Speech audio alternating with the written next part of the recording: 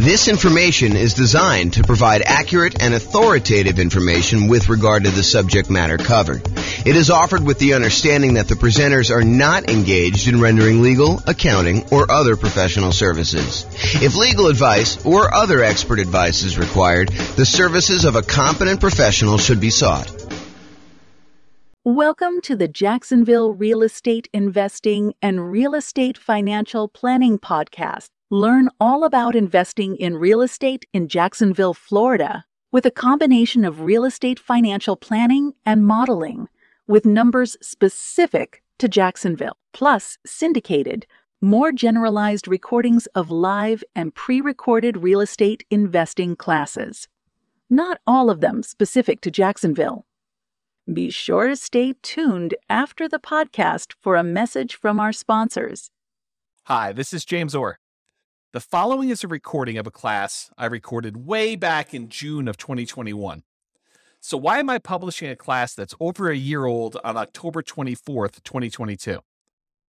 Well, over the last month, I've had several people suggest to me or ask me if in our current real estate market, a real estate market where prices are up a lot, interest rates are up a lot, demand has cooled off quite a bit, rents are up, but not that much, income is up, but not that much, and inflation is definitely here and likely to continue until the world, and yes, there is a worldwide inflation issue, not just in the US, until that gets under control. So, if in that type of real estate market, should they even be considering buying properties? For example, yesterday I got the following email from a client. Quote, "So what's your advice to buyer clients right now? Wait for prices to fall? Buy now but with cash? Use those builder incentive loans? Watch TV with the dog?" End quote. My response to them was, watch the Is Nomad Dead class. That's still my answer. And so I figured I might share with you the class that I feel is a really solid start to answer the question, should I even be thinking about investing in real estate right now with the market, especially the real estate market in its current state? So one more thing before I share with you the class recording. While the answer I gave in the class is appropriate for today's real estate market, there is some additional nuance that I should and probably will take some time to add in future content I put out. So be sure to subscribe and be on the lookout for that. And here's the original class recording. Enjoy. Well, good evening and welcome everyone. This is your host for one of the final meetings ever, at least for now, maybe ever. This is not the penultimate. Next week will be the penultimate meeting. This is the penultimate, the third to last meeting that we're ever going to do. So this is going to be, is Nomad dead? Rest in peace, Nomad.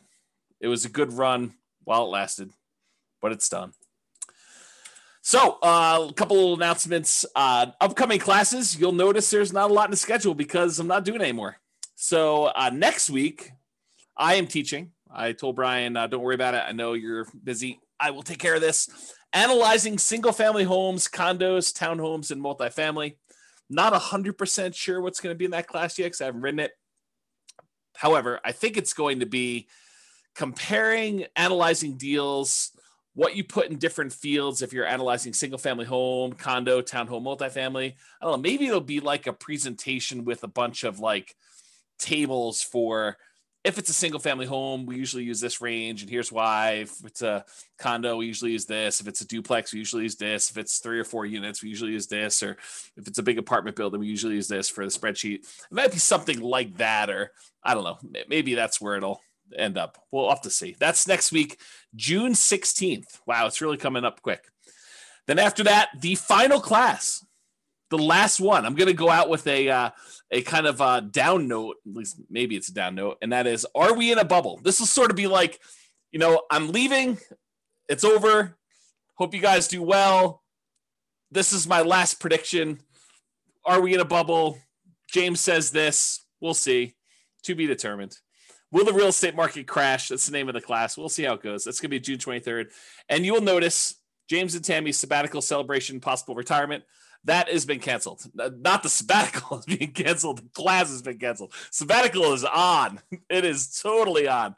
This is sort of like, I don't know. I didn't quite experience this, but this is what I imagine. Senior year, You've already been accepted to college. All your grades are posted. Last week of school. Are you really going to class? Probably not. That's kind of my guess as to what's going on, but I don't know. To be determined. So yeah, school is out for summer. It's exactly right, Austin. But it's even more so. It's not just school is out for summer. It's like school is out. What's the lyric? School is out forever. It's like you're done. I mean, you're totally exactly, Nathan. You got it. That's exactly what's going on. So it's sort of like that, right? Like, do I really need to do like a celebration class? I mean, come on. The celebration is the sabbatical. So there you go.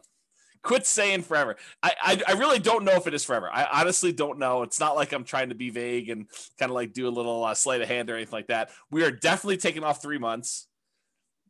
I think there's a really, really good chance that turns into some variation of 6 months. Maybe just, pop our head up for air. Any clients need anything. Otherwise, we're going back into the sabbatical for another 3 months through the end of the year. And if I had to handicap it at this point, I'd say 10%. 10%. It's done forever. We'll see how it goes, though. All right, those are upcoming classes. And there's nothing else on the calendar. Like, go check the NCRAG website. There's nothing else up there. There's no more coming. That's all you got. So, for one of these last classes, I don't know. I'm a big believer in rewarding promptness, like people that are on time and show up on time and do the right thing. I'm almost tempted to like do something really special for people that actually show up for the 6 o'clock kind of like start of the class instead of the 6:05, 6:10, 6:15, sometimes 6:30, sometimes 7 o'clock, people that roll in. Occasionally I'll see someone like RSVP and register for the webinar at like 7:40. Like as if they're going to go and join the webinar at that time. I'm like, really? You're showing up like with the last 20 minutes? There you go. So, all right. So introductions via chat, if you would be so kind for one of the last times, please make sure you switch over to all panelists and attendees. And then who are you and where are you from? And do you believe Nomad is dead? I mean, a part of this is what is it? I do believe in fairies, or where you knock your feet together or sprinkle dust or whatever. I don't even know what the thing is, but do you believe Nomad is dead? And if you want to throw in why or why not, please do. Go ahead. There you go. Figure that out. And then, of course, if you do have questions throughout the webinar, please do use the chat window. I actually look forward to some questions. I think it's an interesting thing. Keeps it lively, keeps me on my toes. I get to realize that I'm not just talking to myself. So, yeah, Mike's like, I don't know if it's dead. That's why I'm here. I'm here for you to tell me if it's dead. Oh, man, I could go off on a tangent about that comment right there, Mike. I mean, really? You're relying on me to tell you if it's dead or not. Oh, man, I should go off on a tangent. I'm not going to, though. I'm going to be nice. There you go. Here to learn. Nope. If people are saying, nope, it's not dead. We shall see, right? We shall see. All right. This is my new little warning slide. I like this. There was an attorney that did some continuing education. Tammy sent this over to me and a friend of mine, and I kind of liked it so much I kind of commandeered it. I borrowed it, so it's largely his. So why you should not consider anything I say as advice or even reliable information or education. Oh man, wait till the end to tell you this. Hey, I'm probably not your realtor. For some of you online, I am your realtor, but I'm probably not your realtor for most of you guys. I'm not your attorney. I'm not an accountant. I'm not a CPA. I'm not your advisor. So I'm not doing this. This is not advice for you, like customized or personalized. Facts do vary greatly. So I can tell you something, and it could be absolutely true in this really narrow context, this really narrow kind of like space where it exists. But it could vary a lot depending on who it is and what's going on there. Chances are I don't know what I'm talking about. So there you go. How's that for a disclaimer? Chances are good. I just don't have a freaking clue. I have no idea what I'm talking about. I don't always get good sleep, and I may be fuzzy brained. So there you go. And allergies have kicked in. I don't know if it's allergies have kicked in for you guys, but man, maybe yesterday or today, it's just rough. Like the allergy is like definitely headachy, fuzzy headed, or maybe it's something else. I don't know. I have to see about that. I'm easily confused. Maybe you are too. So there you go. That's my new disclaimer. Oh, there you go. Oh boy. Okay. Is Nomad dead? I am your host, James Orr, real estate broker, at least for now.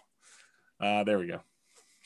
Well, I guess we had some questions. I assume that there are no crazy questions. No, people introducing. That's awesome. You like I've talked this, but are you willing to repeat? Do you recommend calling local banks to ask for their mortgage rate offers? Sabrina, we have an entire class, a 2-hour class on interviewing lenders in order to get rates. And I spent 2 hours answering that question in excruciating detail. The short answer is 3. In general, I recommend you get 3 referrals from people you know and call them all on the same day. And there's details about that. It's not as simple as just call them at will, nilly-willy, all over the place. But there's a 2-hour class on that particular topic. I think if anyone remembers what the title is, it's something like interviewing lenders and estimating rates or something like that. It's good. If anyone remembers what it is, you can share it, and Sabrina can do that. All right, so let's get to some background here. What prompted this class? So over the last several years, and this is not like a unique case, although this particular one was a really nice little special situation for us. There's a neighborhood that if somebody told me, hey, listen, I'm a nomad and I want a nomad in Fort Collins or Northern Colorado, and they said to me, is there, where are the deals? And we would refer them to this one particular neighborhood. I mean, there's other options too, but this was like we used to sort of like, Tammy doesn't use this term, but I sort of considered it our own little personal like honeypot. It's like, somebody wants to kind of buy a house, this is like a really good little deal, a good neighborhood that was good for nomads. We knew the rent ratios, we knew the prices, and the builders were reasonable, prices were good. And I thought the location was good and kind of like how things were there. So I'm going to share with you some numbers from a particular client, and I sort of rounded and stuff like that. And I happened to talk to this client today, and I told them, you're going to be famous. I'm not going to mention you by name, but it's all about you. And there's other clients that they could literally be thinking this is about them. Had I not told you that I talked to this person today and told them they were going to be famous, because there were more than one client that did this neighborhood and did multiple properties in there. Now, I don't think it's the real estate investor loan comparison deep dive, although that's a good one too. I think the class, I'll have to go look it up. It's something like comparing loan programs or comparing lenders and stuff like that. It was probably 2 years ago. It was before the COVID stuff, because we had it in person. We had it live, and I printed out sheets from a whole bunch of different lenders, and I showed you how to compare lender programs and how to call them all. That it was around there. It's probably like a late in the year. I felt like it was fall or snowing or something like that. Or well, maybe it was spring. I don't know. Maybe I'm misimagining. All these classes merged together. They merged together. All right. So continue on with my kind of like what prompted this class. So this property, it's all the same 4-bedroom model. It's the exact same builder. And in most cases, this client was going under contract months before they actually close. So the pricing sort of is delayed, right? Like you go under contract in October and you don't close until April or May. It's like that long of a building time. So there's a little bit of delay between when they went under contract and when it actually is delivered to them. So here are their numbers and why this class exists, is the Nomad Dead kind of class exists. So in April of 2018, this client purchased a property. It's 4-bedroom property, the same builder, same model, for $354,000 with about $10,000 in options. They did flooring or fencing or something like that. So it was really about $344,000 for the base price of that particular model. In June of 2019, a year later, they decided to do this nomad thing where they're going to buy a property, move in for a year, live there. Then at the end of the year, they're going to convert that one to a rental. They're going to go buy a new property. They're going to move into that, buy it with 5% down or whatever they're doing, 3% down, 5%, 0%, something like that. And they're going to move into the property and live there. And then they're going to repeat this process where they convert that one to a rental and move into another property. And that's what Nomad is in general. So in June of 2019, the client purchased the exact same model from the exact same builder in the exact same neighborhood for $360,000. And this one had about $3,000 in options. So it was about $357,000 for the base price. So previously the base price the year before, plus a couple months or plus a month or two, was $344. Then it went up to $357. That was about a 3.77% per year increase in home prices. Now, when we do deal analysis and we talk about, modeling stuff and everything else, we typically, historically, have used 3%. So is getting a 3.77% increase in price good or bad? I mean, I think it's neutral, right? Because in some ways it helps you. Any properties that you own have, in theory, gone up that much in value. And any properties that you're about to buy are a little bit more expensive. So it hurts you there when you're going to buy properties and do that. So it ended up being 3.77% increase 1 year to the next. Totally within what I would consider a reasonable range of what the property value had gone up from between April of 2018 and June of 2019. And we typically model that 3%. Rent at that time when they rented the property, because remember the first year they lived in it, so we didn't know what rents were, and that's a problem with a lot of times when we're buying, especially in a new construction neighborhood, and we don't have a lot of rent comps. We're guessing what rent will be, and it's not even what rent will be when we buy it, which it's going to be in like 5 months from when we go under contract. It's what rent will be a year from after we buy it and we move in, and we're going to convert it to a rental. So we're sort of like guessing as to what rents will be in some cases 18 months or more out. Sometimes tricky to do that. So it turns out rent was about, and I don't remember what we were estimating for rent. I just remember thinking this is probably going to be a good rental area.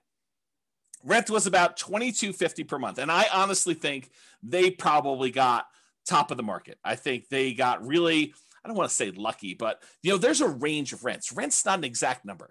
And you could advertise, 2,100, you could advertise 2,300, and you could get, somewhere in that range. Might take you a little longer to get to 23, or you could find that right person who works really close to there, or it's directly between two places where the two spouses work.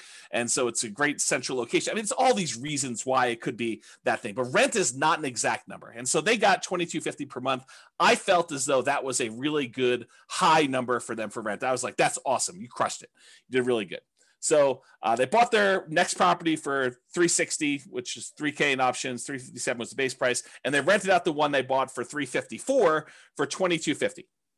Okay, so that's what it was, $22.50. Last year in 2020, June of 2020, so like 12 months pretty much since the last one, the client purchased the same exact property, same model, same neighborhood, same builder, for $376, and they had about $3,000 in options and upgrades on that particular one too. So the base price of that one was $373 for the base price.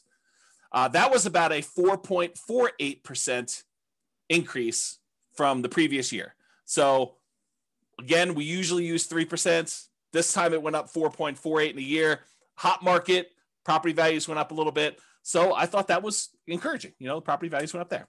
And rent actually went down a little bit, or you could say they didn't quite crush it. They didn't get a home run like they did the year before. And so rents were about $2,200 a month in that particular case.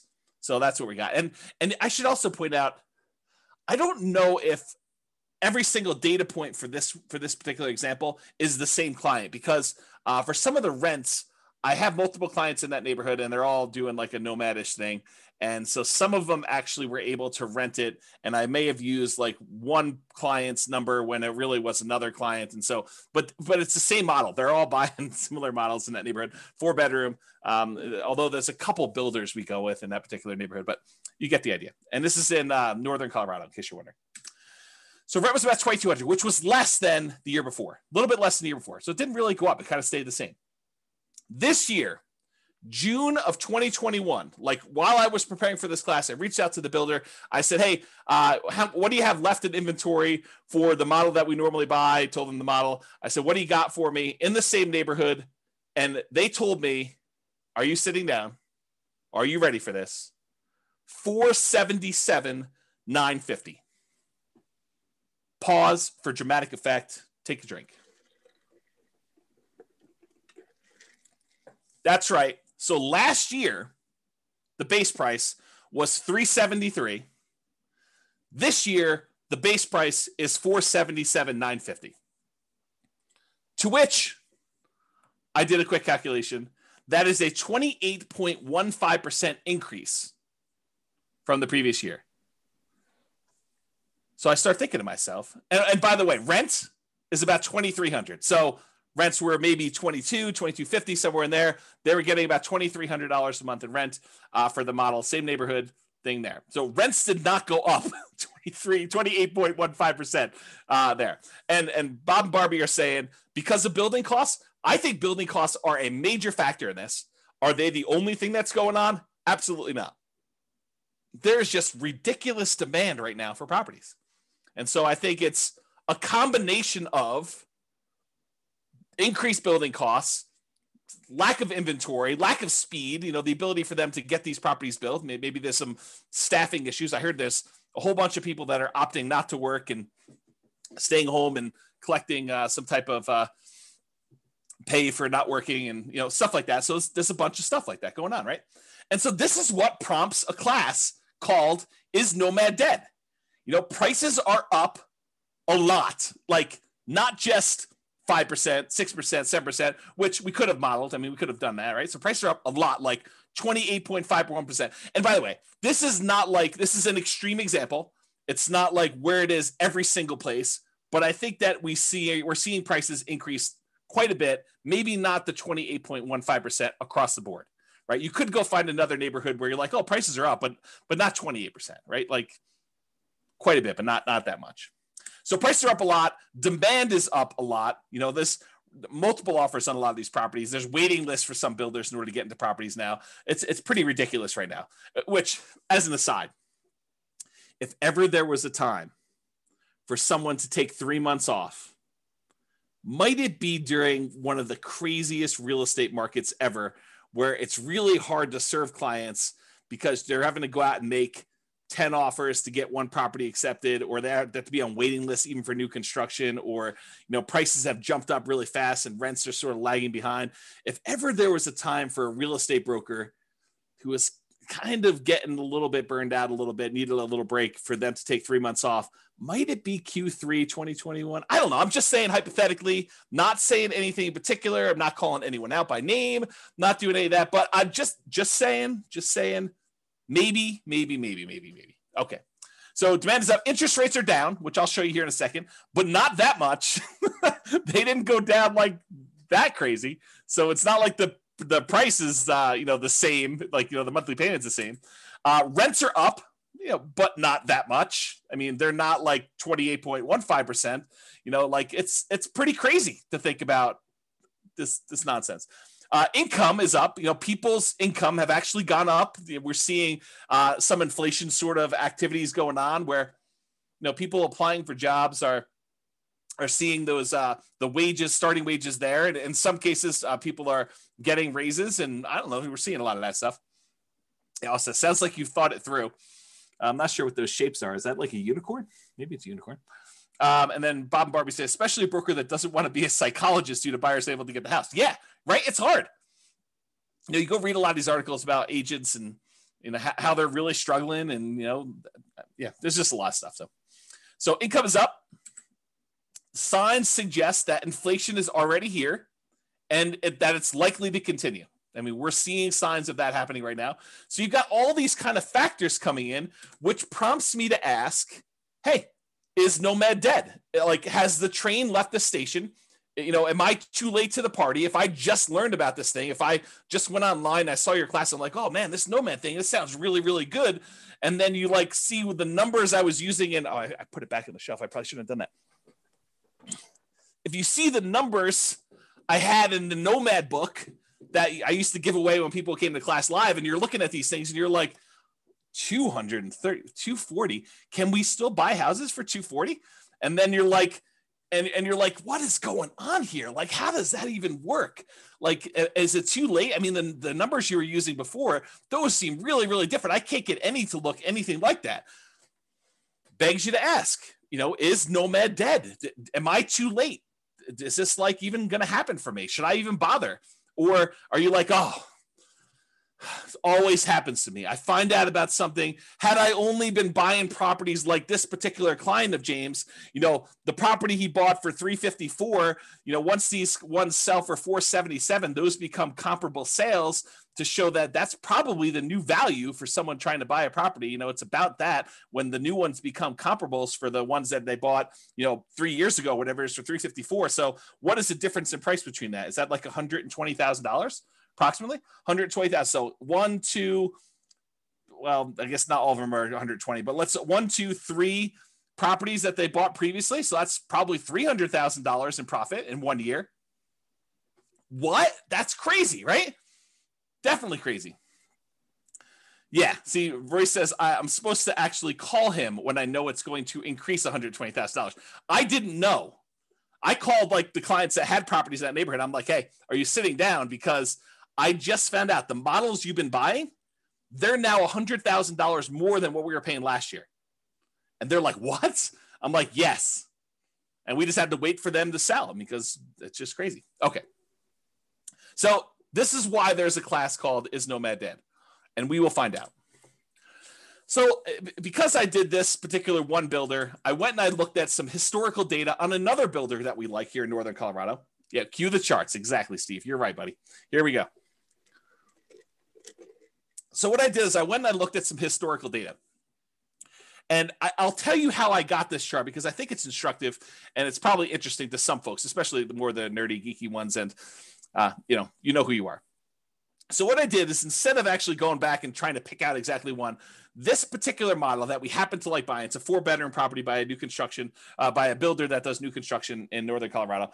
And I went all the way back to about 2014 data because I think that's when it stopped. I think that's when it started, rather. I think this is that particular property when they started building this model with these specs. And I went and I looked at it and I said, okay, it has to match this exact square footage requirement.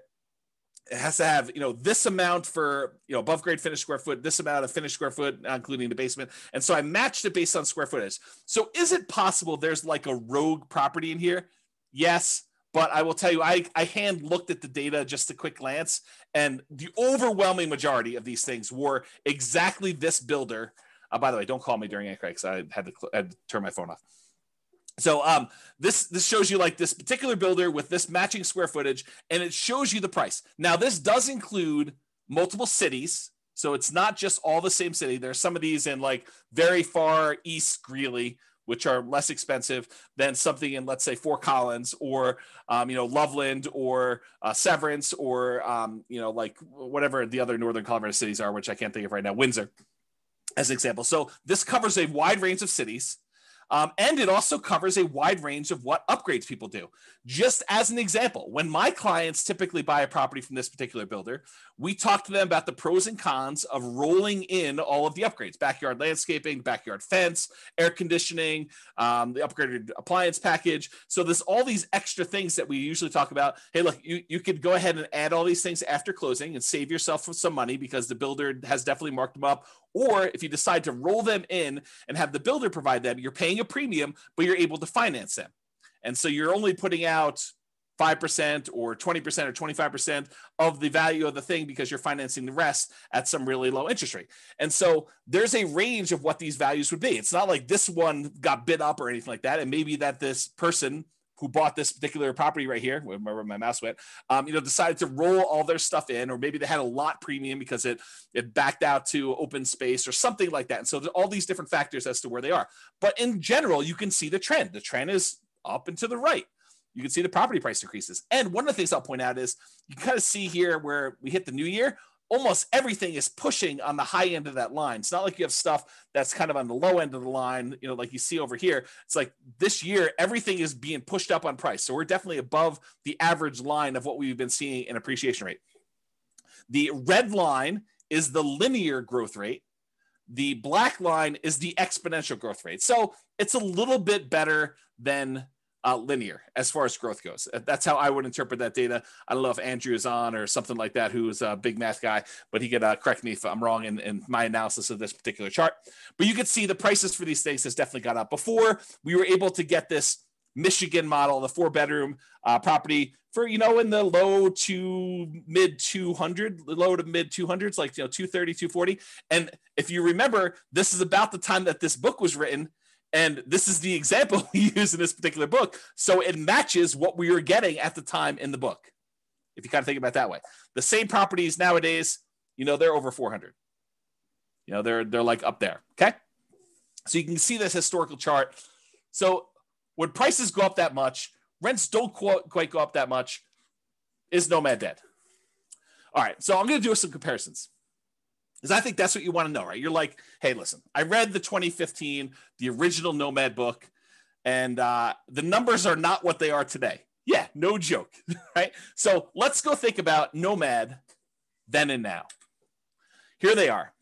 So back in the 2015 original Nomad book, the purchase price we used was $238,875. That was the base price with some upgrades thrown in for buying at the time, it was basically a Michigan model, although you could make an argument it was any other house that was similar characteristics. It didn't have to be that, but that's what we used when I modeled it. Okay. So it's $238,875.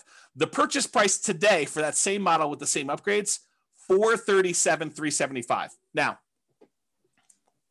this is not a true compounding annual growth rate comparison, right? Because it's not like we have the same house and the same house sold. It's like you have the same house that may be in a different neighborhood. It may be in a metro district. It may not be in a metro district. It may, on average back to better location or be in a better, a place, a better city, any of these things kind of factor. So it's not truly a compounding annual growth rate, but I did do the math for you that says, hey, look, if they were like 240 or so back then, and now they're 440 or so right now, what is the annual growth rate for that 6-year period between those? Turns out the growth rate for those properties during that time was about 10.61% per year, compounding annual growth rate.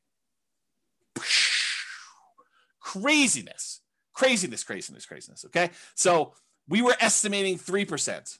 So when properties do better than that, it helps you for all the properties that you own. It hurts you because you're buying more expensive properties as you're moving forward.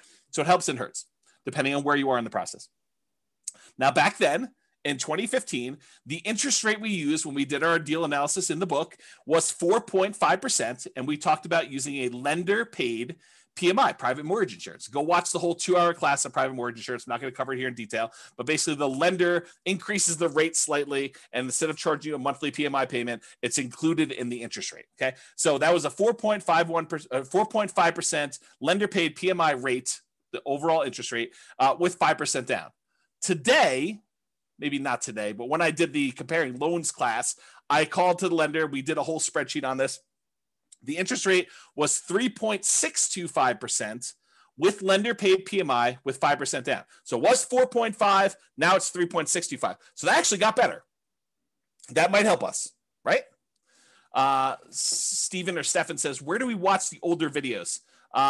You're in a really weird spot because I'm like shutting everything down for going to thing. Right now, though, you could probably still watch like 100 of them. By watch, I mean listen, on the podcast. But I would go download them tonight. Like while you're here, go download them because I am this close to actually shutting everything down and pulling everything off the podcast too. So go download what you want. You can actually go subscribe to it and then click download on all of them. They'll stay on your phone even if I delete them, is my understanding. And then go listen to the ones you want there. If somebody wants to put the thing on there, I think it's Nomad Real Estate Investing Podcast. But if someone happens to have the link and is willing to be nice to Steven, you can put them on there. Okay, so I'll continue with the class up. So interest rates were worse, 4.5. Now they're better, 3.625. And then the estimated principal, interest, taxes, insurance, that's PITI, plus the HOA, plus the PMI. If you add up all of those things as the monthly cost, before in 2015, when we did the book, it was $13.88 and a penny. I just went back and I recreated the calculations and I figured out what the payment was. $13.88, round up, call it $1,400, about $1,400 for the payment then. Today, to buy the same house, $440,000 approximately at the new 3.625% interest rate, the payment is about $2,306. Wow, my phone is blowing up tonight. Not sure. Maybe people think I'm already on sabbatical. I'm not teaching class anymore. So $2,306, 79 is the new payment there. If you kind of do a compounding annual growth rate for that, like if you pretended that, it went from this to that, that's 8.84% compounding annual growth rate per year. So if you think about it, it went up, but not quite as fast as the price did because interest rates came down. So the payment increased, but not as much. It still went crazy. I mean, it's like 8.5%, more than 8.5% per year growth rate on that. Bam, that's like crazy nuts up. And then rents. Rents went from, back when we wrote the book, we were getting $1,545 a month in rent on those things. $1,545, as if you can rent the property for $1,545 now. It's like, I don't know, the market's crazy. So $1,545 a month was back then. Nowadays, that same model is probably in the ballpark, depending on what neighborhood it is and kind of what's going on there, about $2,200 a month. That's a 6.07% fake compounding annual growth rate because it's really not the same thing. And so doing that It's not a good comparison, but it's a comparison because you can see like how fast these things grew compared to each other, right? So the price went up the most, grew the fastest. The actual payment amount grew the second fastest, and rents lagged. Rents did not go up as much as prices went up, nor as quickly as the payment actually went up to do that. Okay, Franklin, thank you for posting those podcast links there. I appreciate that. That's for you, Stephen. And then Steve says rents are lagging. Annual takes time to adjust up.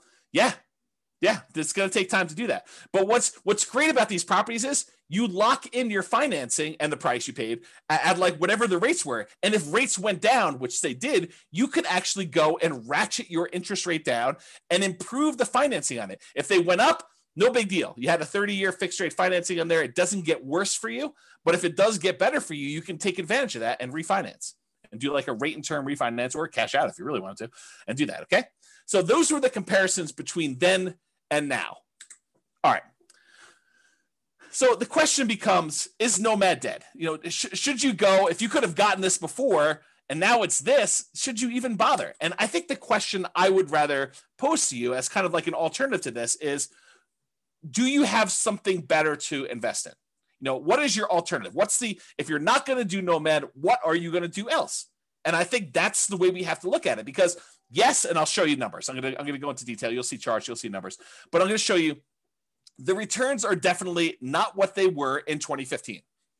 Now, the people that actually followed the plan from 2015, their returns are way better than we estimated in this book, right? Because we were estimating 3% growth rate for purchase price, 3% growth rate for rents, and we assume the interest rate stayed the same. So prices went up faster than that. So any properties they own grew faster than that. The rents grew faster than that. And also the interest rates came down.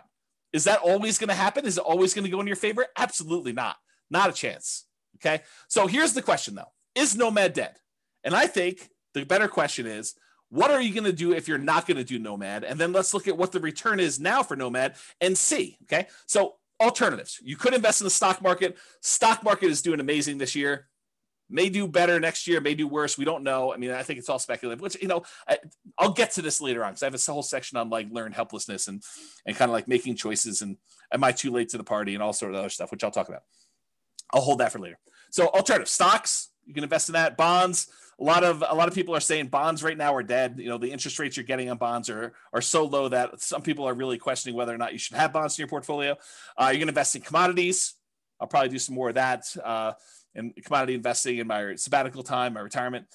20 or 25% down buying properties. If you're going to go buy those, maybe 15% down if you're willing to pay the PMI and that high rate. Most people would not be willing to do that. Are you going to go do that? Or other real estate? Are you going to go buy creatively? You're going to go try to find motivated sellers in this market. Good luck. I mean, it's possible, but it's going to be really hard in this market to find motivated sellers. Maybe when the market changes. I mean, we'll see.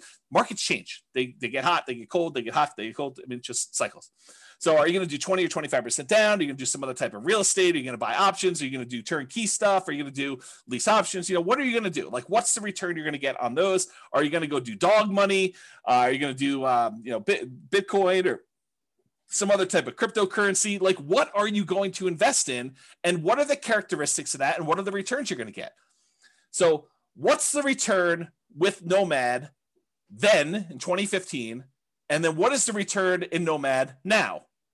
And I'm not going to use the like crazy returns we saw. I'm going to use what we estimated the returns were going to be, that 3% slow and steady growth rate. Because if I go back to 2015 and I use some ridiculously high, 10% return year, it's going to look crazy. It's going to look awesome. I'm not going to do that. I'm going to say, listen, back when we were thinking about this, we were saying, if you can get 3% of your growth rate on average, some years is going to be down, some years is going to be up, but 3% growth rate per year, 3% rate growth rate per year. And you compare that to buying something today and maybe you'll get 3% today. Who knows? With inflation, maybe it's better than that. Maybe we see some, it's kind of like peaked out and we give a little back. So we're going to buy our next one at a slight discount. And I mean, we don't really know. It's not clear. Well, I'll get to some of that later too. So if you compare what you can get now, maybe to what you had before, or what you can get with the other options you're thinking about today, what are the returns you're going to get in stocks or bonds or commodities or whatever else you're going to invest in? What are your choices there? And does it make sense for you to do Nomad? And then you can determine, is Nomad dead or not for you based on your specific situation. Okay. And I'll also point out, remember with Nomad, we are limited in the amount of money that we can put into the deal, right? Because you can only buy one per year with some really rare exceptions. But you can really only buy one Nomad property per year that you can move into, live there for a year, and then convert it to a rental.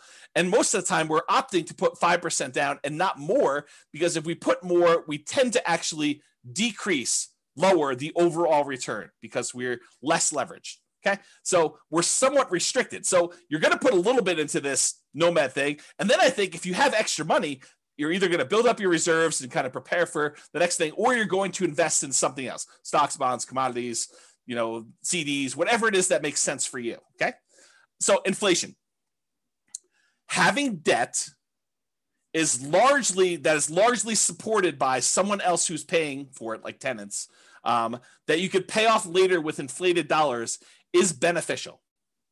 So if we happen to be in a period where we're expecting higher inflation, which it seems like that's what is going on right now, and that seems like what we're likely to see, at least in the near-term future, then having the ability to pay off debt later with inflated dollars is helpful for us, especially if the tenants are sort of covering or more than covering the amount of debt the payments you have on that debt in the meantime.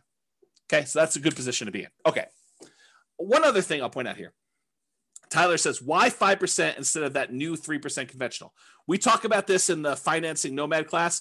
A lot of times doing the 3% might make sense for you if you're short on down payment, but the interest rate is usually worse on the 3% one. And so you need to make that decision for yourself. If you go watch the class on like the loan comparison deep dive, I talk about the difference between a 3% loan and a 5% loan and what the actual monthly payment difference would look like.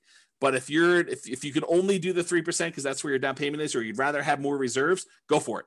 You're usually limited on how many you can do too. So we do the 5% all the way up to 10 loans or more for owner occupant. The 3%, you're going to be limited in how many you can do. But there's more detail on that in other classes. That's really not a topic for tonight. Okay. You're not committing to 10 nomads. So I want to point this out up front. It's not like you have to decide today that I'm going to do this 10 nomad plan. 10 is arbitrary. I hope you guys know that, right? Like we sort of plan it out for you and put it in front of you so that you can see what it looks like if you go that far out, but you don't have to do 10. You could do 1. You could do 3. You could do 7. You could do 14. You could do 27 of these. Okay. There's no limits, high or low, on how many you have to do. You're choosing to purchase one property.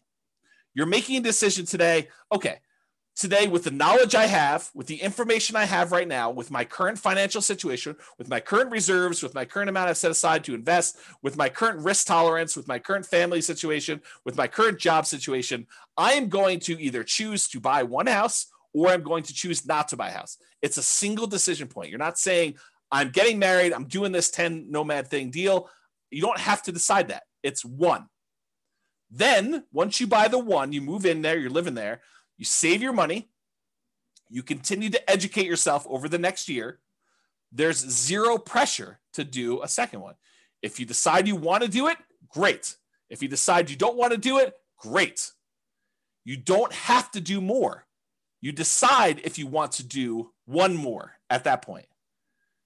It's up to you, okay? You only repeat this if it still makes sense to you. You reevaluate. Here's my new job situation. Here's my new financial situation. Here's my new reserve situation. Here's my new down payment. Here's what I think the market might or might not do. Although, I mean, good luck with that. Here's what I think is going to do there. It's like all this stuff you take into account and you decide, do I want to move forward with another one? Yes or no? If it makes sense, you do another one. Yeah. Roy says, speak for yourself. Those numbers say buy 10, obviously. Right. And I think there's a case to be made that you'll get to the next point and you'll be like, what are my options? What else can I invest in? Oh, this Nomad thing is the best returning investment I could possibly make. I'm going to choose to do that. But you need to decide that on your own. There are no promises being made. There's no guarantees in life, period. Okay. So I personally think there is power in making good decisions repeatedly. Think about good habits. I'm a bad example of this, but eating good, healthy food every day, getting good regular exercise, investing in long-term relationships, all those things, the good habits that you put in and make, compounding effects over time, I think you're rewarded for that. but you can get feedback through the Nomad process and other things. But you can get feedback on the Nomad thing, and you can make better distinctions, and you can improve your decision making over time. So next year, you may say, this 2-bedroom property I bought in, the right over the border in Wyoming wasn't the best investment for me. Maybe I'll do a 3-bedroom or a 4-bedroom, or maybe I'll come a little bit south into northern Colorado or whatever it is. So you go and you kind of like evaluate whatever that is for you, and you make better distinctions and you make better decisions over time. Does that mean that you are automatically going to make better decisions? No, but you'll make different decisions, and you'll say, oh, that was even worse than what I tried before. I should do something different next time, which we'll talk about more when we talk about learned helplessness. Okay. So there you go. So let's take a look at this cash flow power meter, 2015, then and now in 2021. There's a whole class on the cash flow power meter where I explain to you what's going on here, but this shows you a relative measure of how good the cash flow is on a particular property we're considering. And back in 2015, we were right in the middle. This little black line here shows that you were right in the middle, where you would have positive cash flow only if you took into account the cash flow from depreciation, the actual tax benefits of owning that property. Otherwise, it would be slightly negative cash flow. That's what having it in this yellow section means. It means that if you take into account the cash flow from depreciation, the tax benefits of owning the rental property, then this would be slightly positive with cash flow if you take that into account. Otherwise, it's negative. In 2021, even if you take into account the cash flow from depreciation, it's negative with 5% down. That's what this is showing you. It's showing you that it's red, it's negative. You manage it yourself, including the tax benefits, it's negative cash flow right now if you're going to buy properties. So there you go. That's what we're seeing right now. Comparing them to now. Time for a beverage here. All right, here we go. And just to show you a kind of comparison, I showed you the same chart before. This is the 2015, 6 years ago, 5% down Nomad book, right in the middle of this cash flow from depreciation thing. And then I showed you today, 2021, if you put this 5% down, it would be that negative cash flow. If you decided to put 20% down as a non-owner occupant, you did not occupy the property, we're not moving in here with this 20% down, then it would still be slightly negative cash flow. So if you go buy a rental property today in northern Colorado and you bought this particular new construction as a similar example, you'd still have negative cash flow even if you put 20% down. Back in 2015, if you put 20% down, it would be positive cash flow. Barely, but positive. Okay. And then if you put 25% down and you bought this as a regular rental, you would have slightly positive cash flow. It's in this light green area if you managed it yourself, because this dark green area is showing you what happens when you have a professional property manager in there. So this is the cutoff line between you managing it yourself and having a professional property manager. So you put 25% down. If you're buying this property, you would have slightly positive cash flow if you managed it yourself, or negative cash flow if you had a professional property manager doing it yourself. Same property, just 3 different financing types that I showed you to compare. That's what these 3 different meters show. Okay. Any questions on this? Is this good for you guys? Are you liking this Nomad Dead? Is it interesting? Let me know. That'd be helpful. As I drink my beverage. Okay, it's interesting for at least one person. Thank you, Nick. All right, so apparently there's some other people that find it interesting too. Okay, cool. So this is the return in dollars quadrant that we typically use. The return on investment quadrant series. We've got return in dollars. We've got return on investment. We got return on equity. I'm showing you return in dollars, comparing the 2015 book to the 2021 if you bought something today, and how does that work? Nathan and Lindsay haven't had a class that isn't interesting yet. Well, that's a very nice thing to say, although you're lacking some exclamation points, I might say, although that's a smiley face. I appreciate that. Love the neediness of the presentation. I'm not sure what neediness. I don't know if that's good. Neediness. Suck up. Yeah, there you go. Roy said, I think he was talking to Nathan and Lindsay about being a suck up. There you go. Royce, you should switch it all to all panelists and attendees so that you can trash talk directly instead of just trash talking to me. And everyone else can do all panelists and attendees too. That way other people can see their stuff. Okay, here we go. So what this shows you is the amount of dollars that you're getting in return in the first year for buying a property this way, and by the way, I do know that you're technically not renting the property in year one as a nomad, but I'm pretending as if you did. Okay. So I do understand you're not really renting it in year one. This is like as if you could magically rent out a property, get full rent when you're supposed to be owner occupying the property. I do this as like an instruction sort of thing, but it's not practical, right? Because if you're doing nomad, you're putting 5% down, you're not able to rent out the property in the first year and move out and do that. There you go. Brace is now unleashed. So this shows you the amount of return. So for example, and this uses the same like appreciation and rent appreciation numbers as before, but it does use different interest rates. It does use different prices. And the denominator is different because and there's no denominator in this, so it's just return dollars. But we return on investment.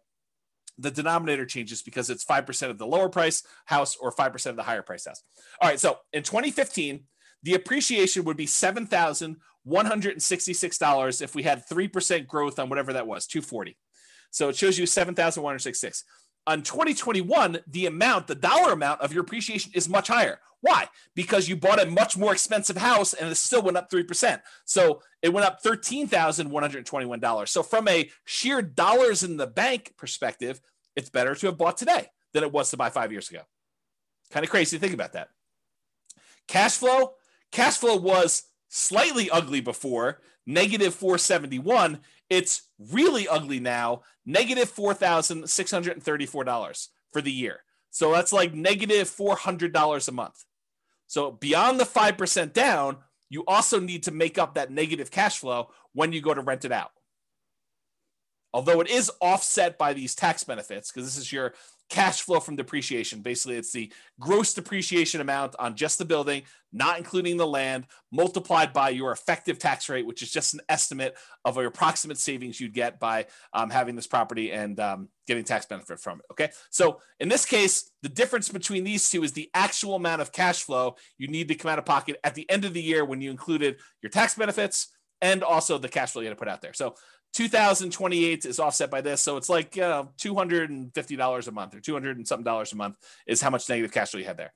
Where here, we showed you this before, when you took into account your tax benefits from 2015 and the negative cash flow, you were still slightly positive. That's what we showed before when we talked about cash flow power meter. Okay.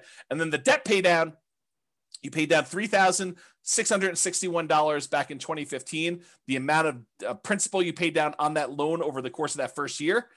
Now you're paying down $7,806. It's a combination of two things as to why this is higher. Number one, the property is more expensive, but number two, your interest rate is better too. And you pay down more principal with a lower interest rate. Okay. So those are the two reasons. So back then, when you bought a nomad property, we expected to do about $11,464 total for the year. Now we're expecting $18,321. So you end up doing larger dollar amounts today than you did back then. That's good in general. Here is the return on investment numbers. So we take the same dollar amounts we just had here. Now we're dividing through by the actual down payment amount, the 5% plus the closing costs. And so now we got about a 50% appreciation rate. So $7,000 must have been about $14,000 plus closing costs, down payment plus closing costs in order to get here. So it's about a 50% return from appreciation back in 2015. It's the same here today because we're assuming it's 3%. So it works out to be the same, right? Cash flow was about negative 3.28 before. Now it's negative 17.66. That's ugly. Maybe Nomad is dead. We'll see. Debt paydown was about 25.54%. Now it's better. Your debt paydown is actually improved because your interest rate's a little bit better. Is 29.74% is your return from debt paydown. And then your tax benefits are the same. So the overall return on investment when we used to do this back in 2015 was 79.99%. That's pretty amazing. What's the return on investment now? Oh, it's only 69.81. Boo-hoo, right? How bad is it to get almost 70% return on your money? Right? I mean, that's like the crazy thing. And that's why we're thinking, is Nomad dead? Well, if you could go and get a return that exceeds 70% somewhere else with similar risk characteristics, because you got to take into account risk. Real estate risk is very different than, stock market risk or something else like that. But is this risk similar? And can you beat a 70% return? Maybe, maybe not. It's up to you to decide. Okay. So it was 80. Now it's almost 70. Still not bad at all.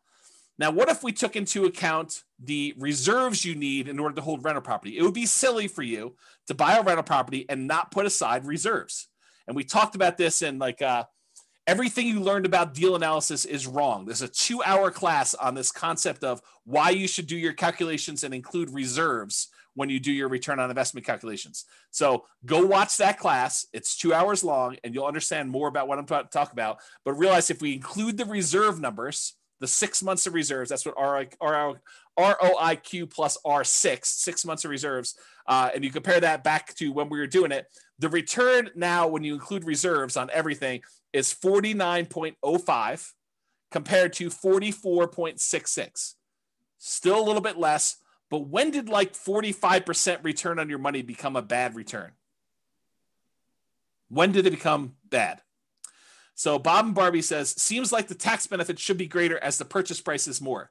It's the same ratio, though, because you put 5% down on both. So when you actually do it that way, they're similar returns because it's a dollar amount based on the price, but it's also the same denominator changing as well based on the price. So it turns out it's the same ratio. Good question, though. Steve says something, everything you learned about deal analysis is wrong. Yep, there you go. That's the class on that one. Although it's probably on the podcast. Okay, so that's the R6 number. What about if you do 12 months of reserves, but you decide to keep your reserves, most of them in the stock market or something else with a higher rate of return? Well, the return is 39.47% from 2015 versus 36.72 today. Still a pretty amazing return, especially for having 12 months reserves that are a drag on your overall return there. I don't know. It still seems pretty amazing. But it's up to you to decide if Nomad is dead. It's not for me. So is Nomad dead? Let's take a look at some comparison scenarios. So because I have this pretty cool software that allows me to do models of scenarios and run out situations for people, I ran 5 different scenarios to compare, and then I added a couple more at the end because I thought I might have time. We'll see if I get there. So the original Nomad with 2015 numbers, I did that as kind of like a baseline. Said, okay, this is what we thought it would be before. I just sort of laid it out there and I ran it and I showed you what that looked like. Then I did 2021 Nomad right now. And I did a couple different situations there. I did doing 10 Nomads, which is the most similar comparison to the 2015 ones. And then any extra cash I did in stocks, which is the same thing I did in 2015, by the way. And then I also compared it to, hey, listen, if I'm not going to do this Nomad thing in 2021, maybe I'm going to buy just a house to live in, and I'm going to take all the rest of my money and I'm just going to invest it in stocks. So I ran that too. And I think I used 8% for the stock market return. Okay. And then I did another scenario where I said, okay, you're going to buy a house to live in, one owner occupant property, and you're going to actually save up to buy 20% down properties. And you're going to buy 9 rentals with 20% down. And then the last one I did is you're going to buy a house to live in with 5% down, and you're going to buy 9 25% down rental properties. And so I'm going to look at how the original 2015 Nomad did in comparison to doing 10 Nomads today, doing no Nomads, basically buy a house to live in and do everything else in stocks, to doing owner occupant with 20% down and owner occupant with 25% down. And you'll have 9 rentals for all those things. Okay. Here we go. Kevin says, pretty sure I got a 200% return in year 1 at my current house. So Nomad is certainly not dead. There you go. Kevin says it all. And then it says, I heard the same rumor, Austin. Austin says, is the rumor that Royce is teaching during sabbatical true? Maybe. Royce says no. It's not true. That's pretty good. All right, so rather than build up any more suspense here, I will show you what the numbers suggest. So, yes, it is true. 2015 Nomad was amazing.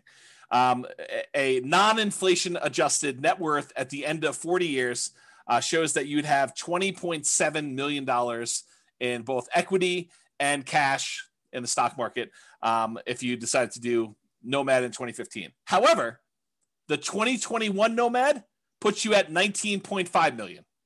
So 20.7 million, 19.5. I'm pretty sure that's still pretty freaking good. If you decided you wanted to do one owner occupant property and you bought 9 25% down properties, you'd have 13.4 million. If you decided to do one owner occupant property and 9 20% down properties, you'd have 12.86 million. If you decided you wanted to do one owner occupant property and you did the rest in stocks at 8%, and maybe you can get better than 8%, you can change these assumptions if you want to, you'd have $7.2 million. So that's what the net worth was. If we adjust for inflation, the 2015 nomads like having $6.3 million in today's dollars versus a 2021 full-on nomad is about $6 million in today's dollars. So it's a difference of, well, it's 3.71. So I'll just call it almost 4. So $400,000 difference between one and the other, if you think of it that way. The ones where you do other stuff, just in, it's like 4 million, and 2.2 million. Daniel says, do you have simulation that shows for markets that are slowly growing, stagnant, or slowly declining? Slightly declining. Yes, I do. In fact, the software allows you to do whatever you want. That's why I wrote it. And we have done classes before where I talked about what happens if you're investing during a declining market and stuff like that. So there's like a large number of models you could do, and you can enter your own stuff and say, what happens if the market does a range of values? Like you can do Monte Carlo simulations, stuff like that. So yes, it does all that stuff. Okay. Here's the chart showing net worth over time. You can kind of see the curves. These top two, the red one is 2015 Nomad. The orange one is 2021. So they're pretty close together. Then the next two are buying the 20% down or the 25% down rentals. And then the stock market one lags behind here. But, part of this is assumptions, right? If you thought the stock market could get you 15% return, I bet you this chart looks very different. So you got to go play with what you think you can actually do and compare those to see. All right, so this just shows you account balances. Before was net worth, which included equity, and also your account balance, which we're assuming the account balances are invested in stocks. But if we just look at how much is in your account, 2015 Nomad, you had $13 million, non-inflation adjusted. The 2021 Nomad has you at almost $7 million, non-inflation adjusted. And then the other ones had you at, let's say 3, 2.7, and 5.8. The one where you invest in stocks, the overwhelming majority of your money is in cash because you don't really have a lot of equity besides the one house you bought. So that's why your number is so much bigger than the other ones there. Okay. If we adjust for inflation, 2015 Nomads like 4 million, 2021 Nomads like 2.1 million. And that's partially because the account balances on the earlier Nomad is a lot more because, as you're about to see, with the way that I modeled this, I didn't assume your savings was increasing that much more. So it took you longer to buy these more expensive properties. So it's much slower for you to acquire properties, which means that your cash flow lags a lot. When you did Nomad back in 2015, I assumed you could buy them very quickly. So, and I didn't really change the income much between 2015 and 2021. I think I increased it by 3% a year. So that's why you're seeing a difference there. Kind of tricky. So it shows you your account balances over time. These are the ones where you're buying properties later in the game. So you can see they're kind of like little dips whenever you put a big down payment on a property. And so that's why that grows. And you can see these other ones here, you got the lead. Your cash balance in 2015 is much bigger. So this is what I was talking about before. With 2015 Nomad, the way that I set up the assumptions is I said, you are saving enough that you have enough for a 5% down payment every year. And so, well, maybe not every year because this line looks a little longer, but it was pretty quick. So you're acquiring properties much faster, and then you get to 10 properties very quickly when you're doing 2015 Nomad. Maybe not every 12 months, but pretty close. Pretty close.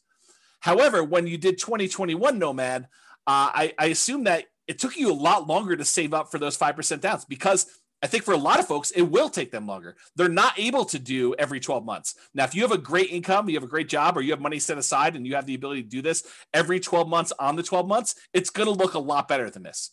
But because of the way I modeled it, it took a lot longer for you to get to the point where you acquire these properties. If you speed this up and it becomes back here, it looks much different. It looks better. Okay.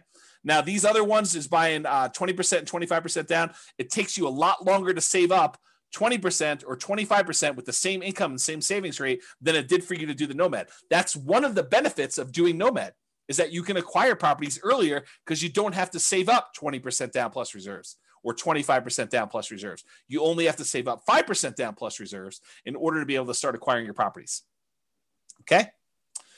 And then this other one, you basically bought one property and you lived there and you had stocks. So you bought no other properties. That's the one with just stocks. Any questions on this? Am I going too fast? Am I going too slow? Just want to make sure we're covering it, but I don't want to bore you either. Oh, let me know. I'll continue on in the meantime. All right, good. All right, so this is that chart that shows you what phase of financial independence. If you guys came to last week's class, I think it was last week's class. Was it last week's class that I went over the stages and phases of financial independence, retiring early, and I covered all those? Well, if it wasn't, it was recently. Yeah. So, and so basically it shows you what phase you're in. And with 2015 Nomad, you get to phase 2 pretty quickly, the earliest. Then you actually get to phase 3, and you eventually get to phase 4 in your, before your 40 years is up. With the one where you're doing 2021, since it takes you a lot longer to start acquiring the properties because your savings rate isn't enough to get you to do it really, really quickly, because I handicapped it by showing you a reasonable savings rate, the same savings rate you had before for the 2015 one. Then you barely get into phase 2 where you have enough for lean fire. And you do eventually get into phase 3, but you never make it to phase 4 in that 40-year time period. And with the other ones, you don't even make it into phase 3. You barely make it into phase 2 with these other guys. Okay, and that's the 20% down and the 25% down and the stock one. Okay, you do make it there. And in case it's hard to read when you actually made it, this is the same chart, but it's showing you how many months it took to go into phase 2. So reaching that first goal of getting out of phase 1, working toward your minimum target monthly income till you have enough where you can actually fire. It's lean fire, but it's fire. And so how long does it take you to get there? This is like how long it takes you to get to lean fire. With the 2015 Nomad, it's 242 months. With the 2021 Nomad, it's 357 months. And part of that is because you don't have enough money to acquire these properties every 12 months. It took you a longer time to acquire properties because they're more expensive.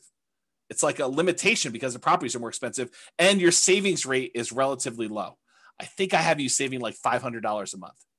So $500 a month is not a lot to be saving to achieve this level of acquisition. Because I think I have you making like $5,000 a month. So it's like 10%. Okay. Okay. And then here we go. 2021 stocks and one owner occupants. That took you 449 months. When you do the 20% down ones, it's 453 months. When you do the 25% down, it's faster. It's 421 months. So it shows you how long it took you to get to lean fire. I guess I didn't show any other charts. So this shows you your total true cash flow for all the different plans. So how much cash flow plus your cash flow from depreciation you have on all the properties. With the 2015 Nomad, you have about $30,000 a month by the time you're done. With the 2021, you have about $27,000 a month when you're done. With the 25% down ones, you're about $22,000 a month. And with the 20% down ones, you're at 18. You don't have any cash flow from your rentals when you do only stocks because you only have stocks. You don't have any rentals. Okay. And if you adjust for inflation, the 2015 one is like having $9,000 a month in passive income today. And realize you did this model earning $5,000 a month. So it's more than what your lifestyle was when you were working. You can adjust your own numbers to see what this looks like.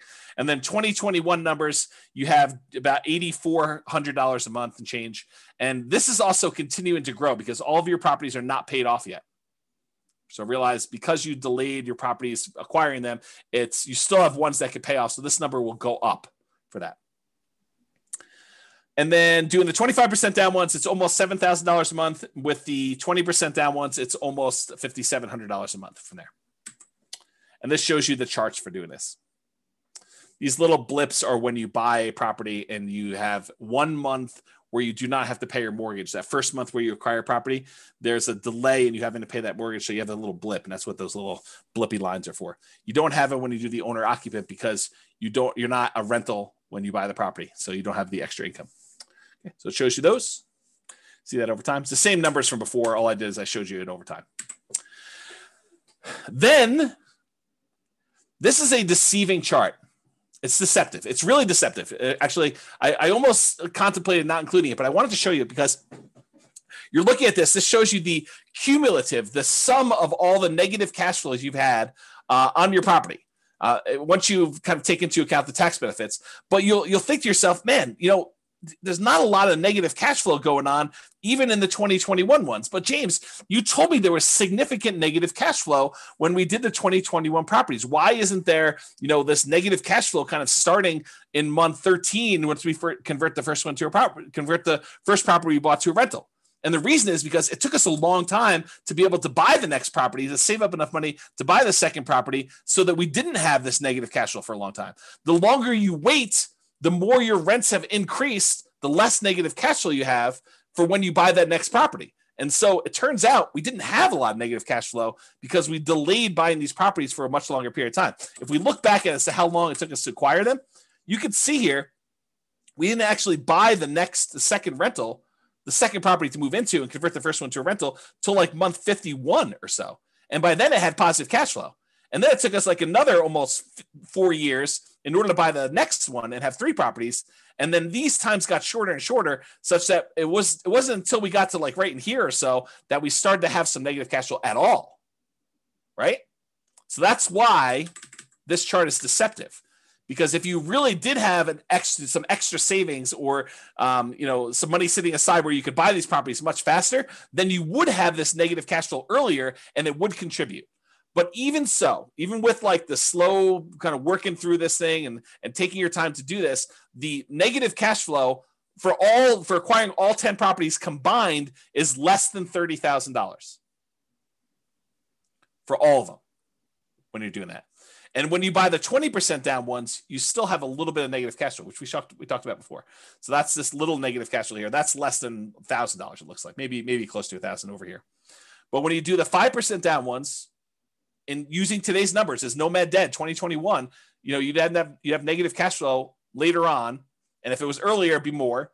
But still, part of your negative cash flow is you're not putting more down. You're only put 5% down, so you're really deferred down payment over time. Okay.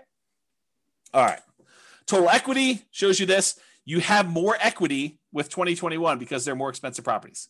So your equity is 7.7 with 2015 Nomad, 12.5 million with 2021 Nomad, about 10 million and change for both the 25 and 20% down. And then you only have the equity in the owner occupant property when you do stocks. If we adjust, I guess I didn't do inflation adjusted. I did total true net equity if you actually had expenses on your property when you did it. And it shows you what the numbers for true net equity. You can go look at that if you want to, but I'm not going to cover it.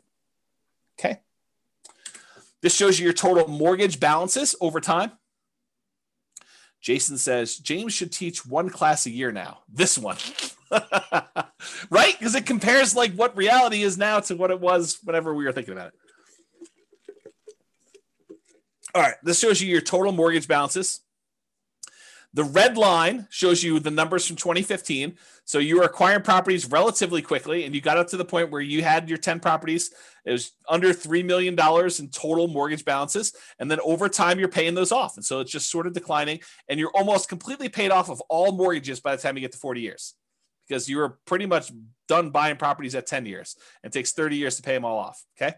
With the 2021, though, because you acquired properties more slowly, you ended up having a much higher mortgage balance total, and they're not even close to being paid off by the time you still owe $2 million on this, almost $2 million by the time you get to your 40. And the 20% down, the 25% down is even worse because you can't buy properties as quickly because you got to save up more money. You got to save up 20% or 25% to get to these. And you can see that here. Okay. And then of course, the one where you just bought stocks, you just bought the one property to live in and you paid off your mortgage after 360 months and then you don't have a mortgage at all. That shows you your mortgage balances over time. Okay. All right. I'm sure you're thinking to yourself, all right, that's like the slow way. And it is the slow way. I mean, that's the traditional Nomad model. You buy properties, you let the tenants pay them off. You don't pay them off more. You don't pay them off faster. You don't sell off any properties. You don't pay off mortgages if you can fire early or do anything crazy like that. You just slow and steady wins the race, kind of like work it through. This is not intended to be in any way a full class on speeding it up or doing anything like that. I've already taught tons of classes on that. I'm sure I guess I won't teach any more classes, so I shouldn't say that. So maybe I'll teach classes on speeding it up in the future, or maybe I'll do, I don't know, who knows what's going on. With that being said, there's other stuff you can go reference for speeding it up. But I did want to show you a couple things. So this is that chart from before where I showed you how long it took you to get to lean fire, essentially, minimum target monthly income in retirement. And this is all the old ones. So 2015, it took you 242 months to get there. In 2021, doing regular Nomad took you 357 months. But I added a couple extra ones. I added these two to the bottom. In 2021, if you sell properties to pay off mortgages to achieve financial independence. So if you get to the point where if you sell off some of your properties, you could pay off the other ones that you own, and that would get you to your minimum target monthly income retirement, then do that. And how long does it take you to get there? Well, it turns out that takes 293 months for you to get to the point where you have enough equity where you could sell off your properties, you pay capital gains, you pay depreciation recapture, you pay your closing costs, you pay your real estate commissions, you subtract all those out, so it's really a net dollar amount that you really walk away with. You take that money, you pay off the remaining mortgages on the rental properties you own, and you get to fire. You get to the point where that is enough so that you have a minimum target monthly income in retirement to support yourself, lean fire, another way of saying that, and that takes 293 months using this strategy. And that's still with you acquiring them slower. Right? Because you're not able to acquire them very quickly. So it still takes 293 months. Now, remember, in 2015, it took you 242. It's 293 now, and that's faster than the 357 if you didn't do this. I don't know. That seems like a reasonable, kind of a reasonable timeline to do this, right? For saving basically 10% of your income. I don't know. That seems pretty good to me. And then this last one is if you sell off all of your properties and you use the proceeds to invest in the stock market, and you had the money in the stock market produce I used 4% safe withdrawal rate. So instead of having rentals, you have 4% safe withdrawal rate, and the money is all in the stock market now. It takes you 291 months to get to the point where you have enough equity in your properties after capital gains, depreciation recapture, closing costs or transaction costs, real estate commissions. So the net you take away, you put into the stock market, and if you took a 4% safe withdrawal rate, that would allow you to have your minimum target monthly income for retirement. It took you 291 months to do that, okay? Which is a couple months faster than selling off some properties to pay off the other ones and do it with rentals. Some people would prefer to have free and clear rentals when they retire. Some people would prefer to have their money in something else like the stock market, and it could be anything else. I just happen to use the stock market as an example, okay? Any questions on this? Now, this one is the minimum target monthly income retirement. This is lean fire. This, though, is your ideal target monthly income in retirement, which is a higher dollar amount. I think I use $10K a month. I think I use $10,000. I think this is I think this is the point to get to $5,000 a month. I think this is the point to get to $10,000 a month. And you can see that how long it took you in 2015, 353 months in order to get to your 10K a month income, passive income, versus 2021 took you 417 months to get to 10K a month of passive income. And then here, the sell off the properties and achieve fire, it actually took you longer to do it, 428 months, and it took you longer, 460 months to do that. So it would have been better for you to just do the traditional plan here and get there. Okay. All right. Which, by the way, makes sense because you sold off your properties much earlier so that you could retire earlier. Like, I don't want to leave this here and have you guys think, well, why would I do it then? Because you actually got to retire at month 293, and then you still achieved 10K a month income by month 428. So it's a little bit longer to get to your 10K a month, but you still got to retire earlier than you did before. That's why you'd still do it. Okay. In case that wasn't clear. All right. So, actually, someone who is on, I won't name their name, would appreciate this. So a client of mine reached out to me. Let me answer the question and then I'll come back to the story. So Cece says, why was it slower for the 10K per month? Because it took you longer. It took you this much time in order to get to the point where you had $10,000 a month coming in. This is the amount of time it took you to get to $5,000 a month coming in. So you got here, and then you still need to go a long ways to get to 5K a month more. And so that's why it took longer to get there. If it's not clear, ask me at the end for questions. We can talk about it some more. All right. So I had a client reach out to me, and they had said, hey, I always was interested in these, condos in Heather Ridge. It's a certain neighborhood in Fort Collins, kind of a lower price condo, a very inexpensive condo in Northern Colorado. And so I thought to myself, why not show what these lower price condos are in Northern Colorado? Because, some people are scared away. They're like, man, I don't know. I can't afford, income wise, a $440,000 property, James. I don't know. Maybe I'm crazy, but I can't do it. No worries. So here's lower price Nomad, right? So there were 9 condos listed or sold in Fort Collins, in Heather Ridge in 2021, in the last 6 months of this year, in what probably is the hottest, craziest market I think I've ever seen. There were 6 properties that were for sale. The 1-bedroom version sold between $163,000 and $180,000. A lot more reasonable, even more reasonable than the 2015 Nomad book. The 2 bedrooms sold between $210,000 and $225,000. Still less expensive than this. And so here are the return on investment quadrants. I think this is the 1-bedroom one. This is the 2-bedroom one. I just did Brian's spreadsheet to kind of show that. And so you could see this is the appreciation. This is the appreciation. This is the cash flow numbers. It's still negative cash flow. This doesn't solve your negative cash flow issue because the rents we're getting on these is commensurate with a 1-bedroom or a 2-bedroom. Okay. So the cash flow is still negative, but it's a lot less for you to get in. It's 5% of these prices instead of 5% of 440 to do it. Okay.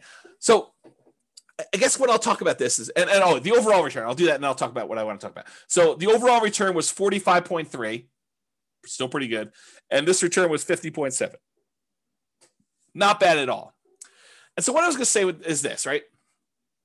And this sort of relates to what's coming about the learned helplessness, but I'll say it here and then maybe I'll give you a break and I'll come back a little firmer, a little harsher, a little bit more direct later on when I talk about learned helplessness and some of these things. So here's what I'll say. Start where you are. If you're in the income or down payment savings or whatever it is, where Heather Ridge is what makes sense for you based on where our market is, then start here. Don't decide not to do anything or get frozen because you can't do these $440,000 new construction properties. Do what you can. Now you may say to me, but James, I don't want a 1-bedroom property. I don't want a 2-bedroom property. I really want a 6-bedroom property with a swimming pool and horses and 3 acres on Mountain Avenue in Fort Collins. And it has to be all brick and have like character and be on the National Historic kind of like property thing, and I want to pay less than $100,000 for that. Yeah. See, start where you are. You can want all these other things, but if that's not what you can afford, then that's not what you can afford. So do what you can. And if it means making a decision to live in a property that's, $180,000 or $225,000 or whatever it is, in order to start down the road of achieving your goals, then you do that. So that's what I would say. Kevin says he sold off houses to reach a minimum retirement income. Then you're limping into the ideal income limit. That's correct. Yep. That's another way of saying it, Kevin. You're right. Okay. So why Nomad? And I should be clear. I did include examples of 20% down and 25% down. I didn't do like all the creative financing stuff or all these different alternative investing strategies, but a lot of what I said tonight could be just as easily applied to any other real estate investing strategy. The fact that property values went up and interest rates went down and rents didn't go up quite as much. A lot of what I've been saying applies to all these other strategies, 20% down, 25% down, 30% down, buying properties all cash. Like the same stuff applies. Okay. But why Nomad in particular? Well, one of the reasons we tend to look at Nomad is it's a lower amount of down payment needed to get started than many other real estate investing strategies. So with a lot of other strategies, you need 20% down or 25% down. If you only need to save up 5% in order to start acquiring properties, that happens a lot faster. Okay. You can do it with nothing down. So if you don't have any down payment, but you've got good income, you can go to Severance, you can go to Windsor, you can go to Wellington, and there are nothing down loan programs, USDA, VA, if you happen to be a veteran. You could do some of these like local banks have nothing down loan programs. There's definitely restrictions. You got to be able to qualify for the loan. has to be within a certain range of price. You got to have a certain amount of income. So and a lot of times, depending on the loan program, it has to be in a certain area. But you can do it with nothing down. Someone else mentioned 3% down earlier. You can do it 3% down. But I think a lot of folks are going to be doing the 5% down. That's what we typically model. And so it's a lot easier to save up 5% than 20%. So that's one of the reasons why we do it, because you can acquire properties faster, and then the market is working in your favor. If you weren't in the market in that little honeypot neighborhood I had at the beginning, and you didn't see $100K in equity increase on the properties you bought the year before to this year, then it's problematic. That's why it's better to have the 5% be in the market and kind of acquire that. So as opposed to saving 15 or 20 or 25% down for most other traditional real estate strategies, Nomad is better because you can require less down, which means you can acquire properties faster. The other nice thing I think about Nomad is you do it once, you buy a single property, you catch your breath, you evaluate, you take a year off, you decide what you want to do, you study, and you can make a decision. Should I do this again? Or I was crazy. I don't know what I was thinking. James must have kind of talked me into some crazy voodoo magic, and he doesn't have to do it, which I'll say this too. I'm in a really interesting position because I have almost zero incentive at this point to not tell you the truth, right? Like you could argue since 2003, what is that, 18 years, that I was induced, that I was incentivized to sort of like encourage you to buy houses. Because these classes are largely free. I may charge for them in the future. So if you're listening to this, you paid money for it. Thank you very much. But at the time we're teaching them, they're free right now, right?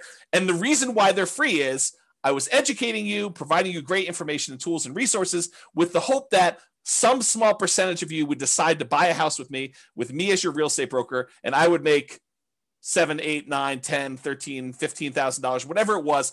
3% of whatever the price of the house is pretty typical in our marketplace. So go ahead and multiply that out. $400,000 property. I was being paid $12,000 to help you buy a house. That was incentivizing me to encourage you to buy properties, right? This is like not a secret. I mean, it's not like hidden. It's not something I always talk about, but guess what? I'm taking a sabbatical. So I have like no incentive to sell you on this. I can tell you the truth. And the truth is, still what I'm telling you. So it doesn't matter. I'm not incentivized to tell you this anymore. I can tell you exactly what the truth is, and this is still the truth. It's not like I'm being compensated anymore. Okay? All right.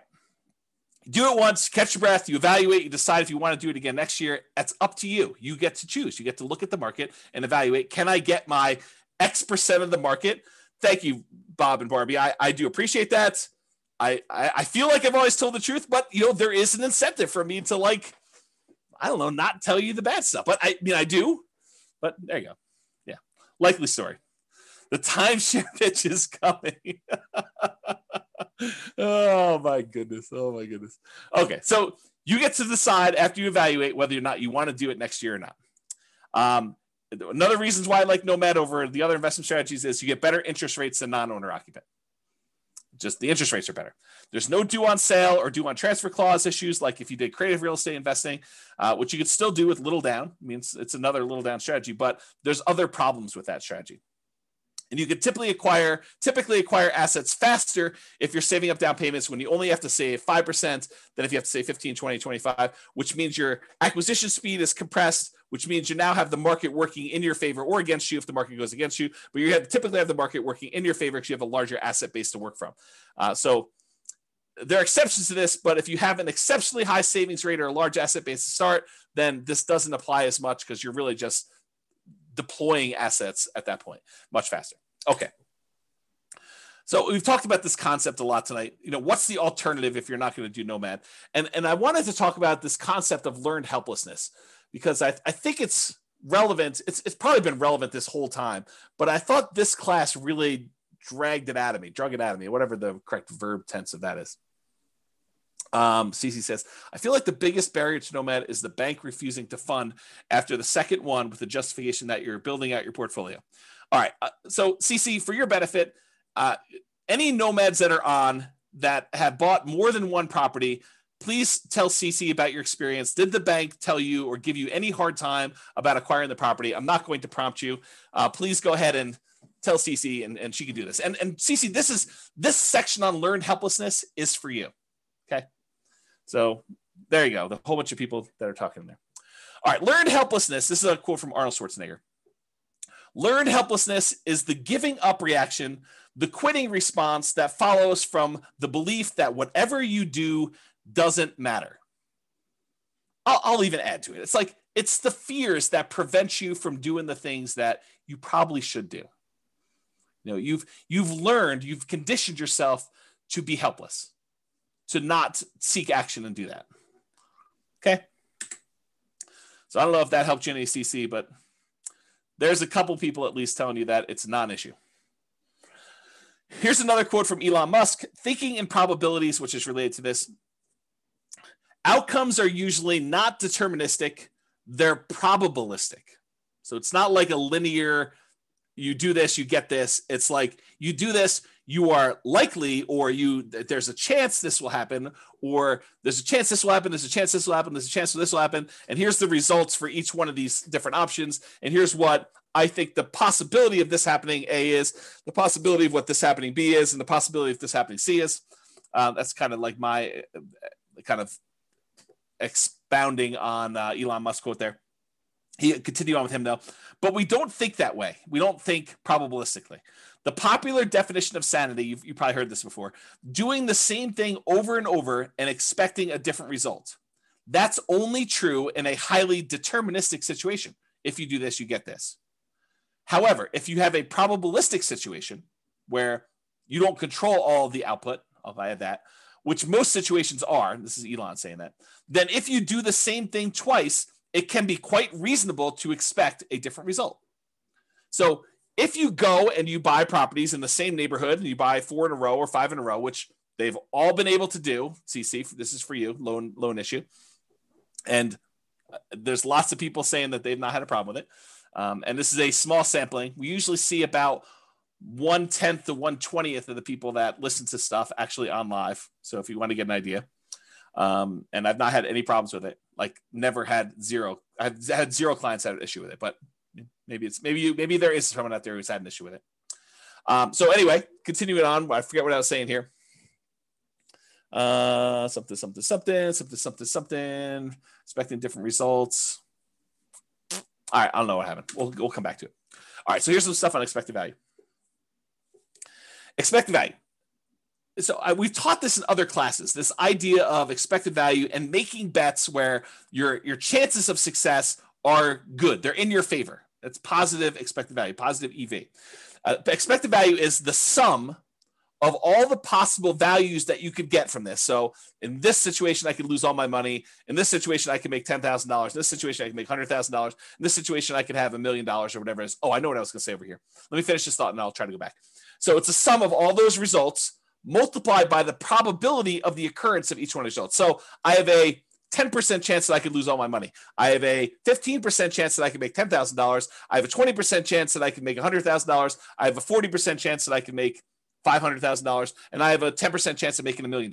If you multiply the probability, the percentage chance you have, times that dollar amount, and you add up all of those, that is the overall expected value calculation. It tells you what, if you could have all of these results happen to you in the proportion that the chance of it happening to you would happen, this is what your outcome would be on average. That's what it means.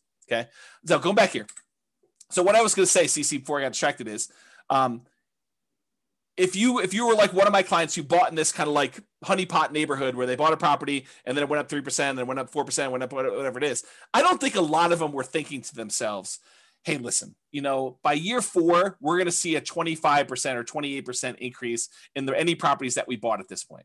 I don't think any of them had that in their kind of like probability part of that. I think a lot of them thought, hey, listen, I'm going into this. I think there's a good chance we'll see 3%-ish appreciation, maybe a little bit more, maybe a little bit less. There is a chance that the market could go down, but I'm ready to go buy another house and get that one at a discount the next year if I go and do this.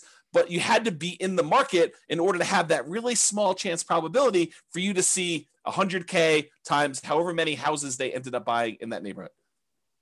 So you got to be ready to do all that stuff. Yeah, Royce says, Thinking in Bets, the book, does a good job talking about EV if others haven't read it. Yep, agreed. Okay, so expected value, continue on here. So positive EV, a positive expected value, where you've taken all of these probabilities and multiplied by your expected results and having that number be positive, even a really big positive number, does not guarantee that you will be successful. It doesn't mean that you won't lose money. It means that if you could go live all these parallel universes, that you would make money, but it doesn't actually mean that you're guaranteed success. You can have a positive expected value. You can do the right thing. You can make the right decisions investing, and you can still lose money. You can get in your car and drive down the road, be on the right side of the road, be doing the speed limit, be wearing your seatbelt, be paying attention, have the radio off, have the telephone off, and you could still get in a car accident and die. Right? You could have positive EV and still do poorly. Right? You can also have negative EV and make money. You can actually have too much to drink. You could be talking on your cell phone. You could be putting your makeup on. You could be eating a cheeseburger. You could be having the music blaring. You could be, snorting a line of cocaine. You could be swerving all over the yellow line on the other side of the road, off the curb, getting like that rumble feeling. You could go into the grass and come back up onto the road and do that. You can make it home safe. And that would have been a negative EV type of situation, but you could survive it. And that's what's hard. You could actually decide to invest in dog money or Bitcoin, and you could make money. When I'm not saying it is, because I don't know, but you could actually look at all the probabilities of you making money with Bitcoin and decide this is not a good EV bet. This is a negative EV bet. Like, I shouldn't do this. But you can invest in it and actually crush it. You can make money with it. And that's what's hard about this. To kind of use my example, you could drive to work and get in an accident and you could die. Most times you go to work, you arrive safely, and you earn wages for that day. It has a positive EV because your probability of being able to get to work safely and earn money at that job is really high. But you could actually have that very small percent chance where someone does something stupid or you accidentally do something stupid and you end up dying. There's no riskless things you do in life. So regardless of what real estate investing strategy you're doing, consider what the chances are for a variety of outcomes and what the results would be for those outcomes. And I know for someone who's just getting started, this is really hard to do. It's even, I don't know if it's, I would say this, there's a curve. When you don't know what you're doing, when you're brand new, I think it's really hard for you to estimate probabilities. I think when you have a little bit of knowledge, you think that you can predict probabilities really well, right? You start off and you realize, I don't know anything. You come to my classes for 6 months and you think you know everything and you think you can predict everything. And then when you come to classes for 10 years, you realize you cannot predict everything and you really don't know what's going on. And I think that's the weird curve. It's like, and I think you still need to try and say, there's a large part of this that I really don't know. It could be this, could be that. I don't know, maybe. But I think you come for a short period of time, 6 months, a year, whatever it is, and you think, I know everything. I can predict this very accurately. 10% of the time it's going to be this, 20% of the time it's going to be this, 30% of the time it's going to be this, and I'm good. I know all the probabilities. I know exactly how this is going to go down for me. Maybe. I don't think so. I mean, I don't think I could do that, right? So I guess try to, though. I think it's worth the exercise of sitting down and saying, okay, I'm going to do this Nomad thing. What could happen to me? I could lose everything. Sure. I mean, you get hit by a meteorite and you could die, right? I mean, there's low probability chances that you could do that. Figure out what you think the chance of that happening is. Or this could happen to me, it could go up just kind of slow and steady. Or I could see another 28% year, which I think is a really low probability sort of thing, but possible to do it. We could see massive inflation. All these different things could happen. And then look at it and say, does this still make sense probabilistically? Given an infinite number of times to try this, would I be successful doing this? Or what's the alternative? What would I do if I didn't do this? And is that better than my decision to do Nomad or whatever other strategy you're considering? Okay. Your assumptions matter when you do this, right? But historical data suggests property values and rents over any reasonable period of time, they tend to go up. Will they go up next year? No idea. Can they go down next year? Absolutely. Can they go up next year? Absolutely. Can they stay the same next year? Absolutely.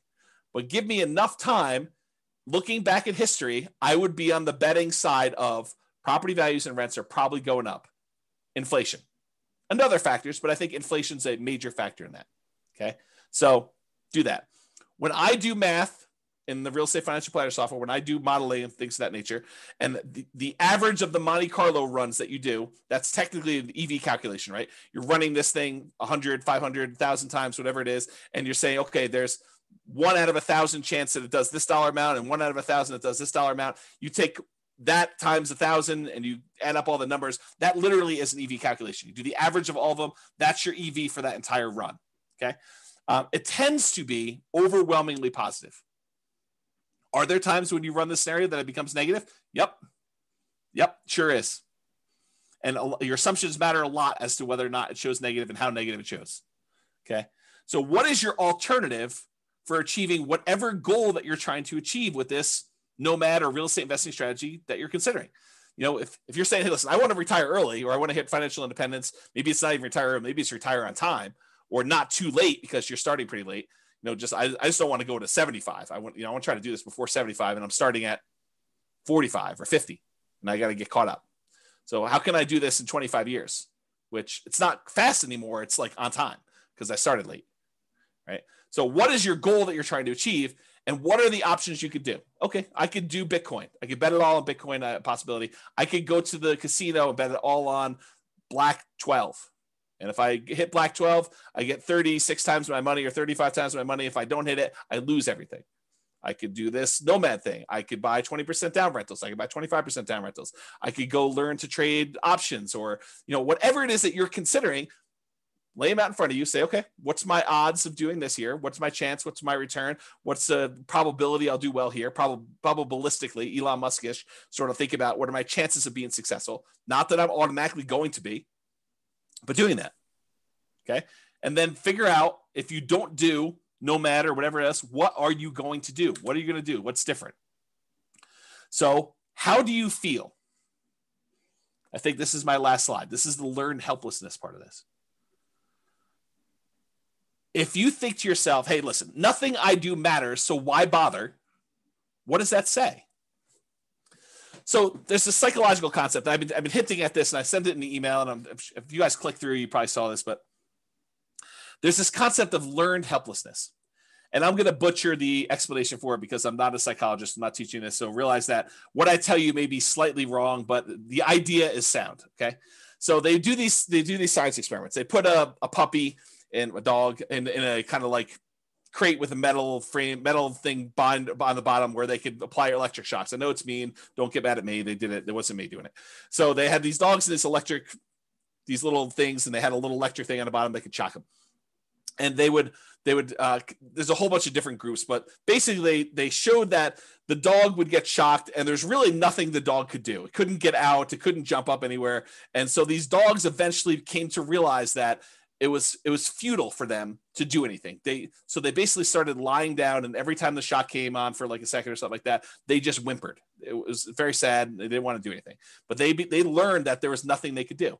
And it's to the point where even if the bottom thing was shocked and one side of it was on a shocking thing and the other side was not a shocking thing, like they divided it with a little thing and they could jump over if they wanted to, they decided, the dogs learned that even if they jumped over, it didn't matter, right? Like they would still get shocked if they jumped over. But then eventually they turned off one side, and the dog was on one side, and they shocked them. And if the dog didn't think that it was even worth them trying to jump over, even though if they had jumped over, this other side wasn't being shocked anymore, they still wouldn't do it. They gave up. They learned to be helpless. They learned that there's nothing I can do. It doesn't matter what I do, so I'm not going to try anything at all. And I've since read that you have to actually learn helpfulness. The default state is helplessness. You actually have to learn that you can do something to lift yourself up out of the stuff that's going on for you. So to be even more complicated, learned helplessness is not technically true.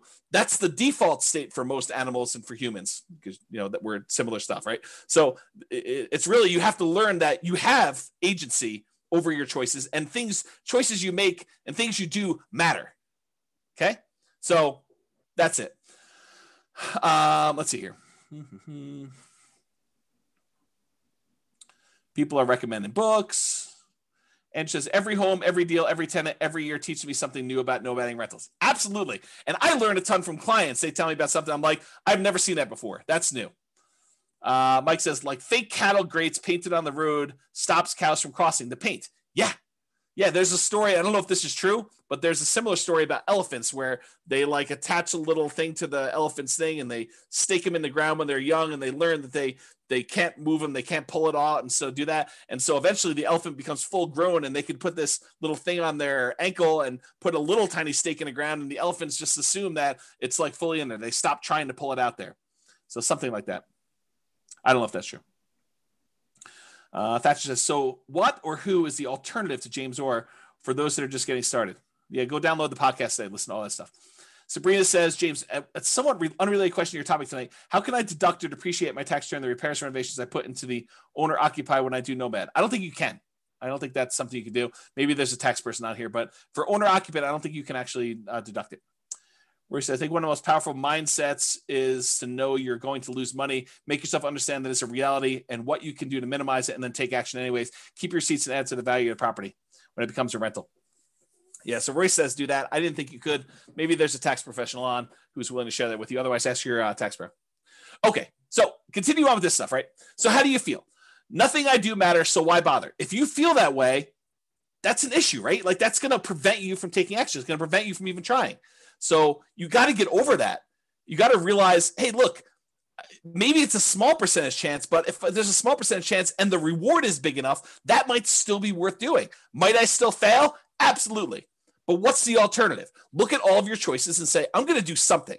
It may not be a 100% guaranteed result, but I'm going to take action in the one that is most likely to be successful for me. And maybe you choose to do a higher probability with a lower reward because you've believed, maybe incorrectly, maybe correctly, it depends on you, but maybe you believe that is better for you to have a higher probability of getting a little bit at least than to go for it and to do a lower probability of success, but a much bigger outcome. And you get to decide whatever that looks like for you. If you feel, hey, look, I tried that already, it didn't work. Yes, we all fail at things. I mean, if you listen to the class, I don't remember when I did it. It was earlier this year. I talked about like the 20 stupidest things I ever did or what I wish I knew before I invested in, like before I started investing in real estate. And I was pretty open about like, I've had some significant setbacks and failure. Okay. So I fail. I mean, I make bad investments. I don't always make money on stuff. Sometimes I do things and they don't work. Ask Jason. He'll tell you I do a lot of things that don't work, but I still get up there and do that. And I think the thing is you need to do that too. And you need to be willing to take risks. And, Royce just basically said, I'm going to lose money. Be prepared for that. Rising interest rates are killing all the deals. If ever there was a reason to buy now, it's interest rates are at all-time lows. Right. So you're going to complain to me a year, well, maybe not to me, I may not be around, but a year, 2, 3, 4, 5 years from now, you're going to say, I should have bought all those houses when interest rates were at 3%, because now they're at 4, 5, 6, 7, 8, 9, 10, whatever they're at. Right. So you think that all these deals, or you think to yourself, I shouldn't even buy the first property because interest rates are going to go up and this is unsustainable. If interest rates go up to 5, 6, 7, 8, 9%, I put it in the calculator. This is not going to work. I shouldn't even buy one property. I shouldn't even do it. Bad. That's bad decision making. Right. You do one based on what it is today. You can evaluate then whether it makes sense to do the next one. And I think in a lot of cases, it's still going to make sense because even if you get in a bad interest rate, if interest rates happen to go back down, then you could lower your interest rate, do a refinance and improve the deal. Otherwise, you just hold on to it. You got that low and it's not getting any worse than that. Okay. Home prices are too high to make my plan work. I think that's largely what spurred on this class is these home prices have gone up like crazy in that particular market. So if you're looking at it and you're saying, hey, look, these deals are ugly compared to what they were. Yes, they were. They are ugly. Cash flow is not pretty right now. It is not good. I mean, you can move to a different market. Maybe you could find better cash flow in another market. Maybe you can do something else. I mean, who knows? But what's the alternative? And is the overall return you're getting still worth doing? I don't know. I thought those returns still looked pretty decent to me, but maybe it's different for you, right? Rents aren't high enough to make my numbers work. Yup. This is like what we've been talking about. But go ahead and ask the people on the call or your friends who are like successful real estate investors, how do your properties that you bought 5 years ago or 10 years ago, how are the rents on those compared to what you paid for them? They look amazing. The rents on a property you bought 5 years ago, that's like phenomenal numbers. I mean, you basically have the purchase price from back then and the numbers today for rents. That's crazy good, right? But right now you're like making a decision. You're like, this is ugly. Yes, I totally agree.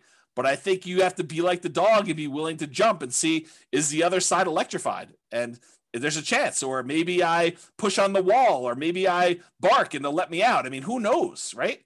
You got to try something. And if that doesn't work, you got to try again. There's like the famous thing. I think Tony Robbins sort of made this famous, but that's where I heard it from.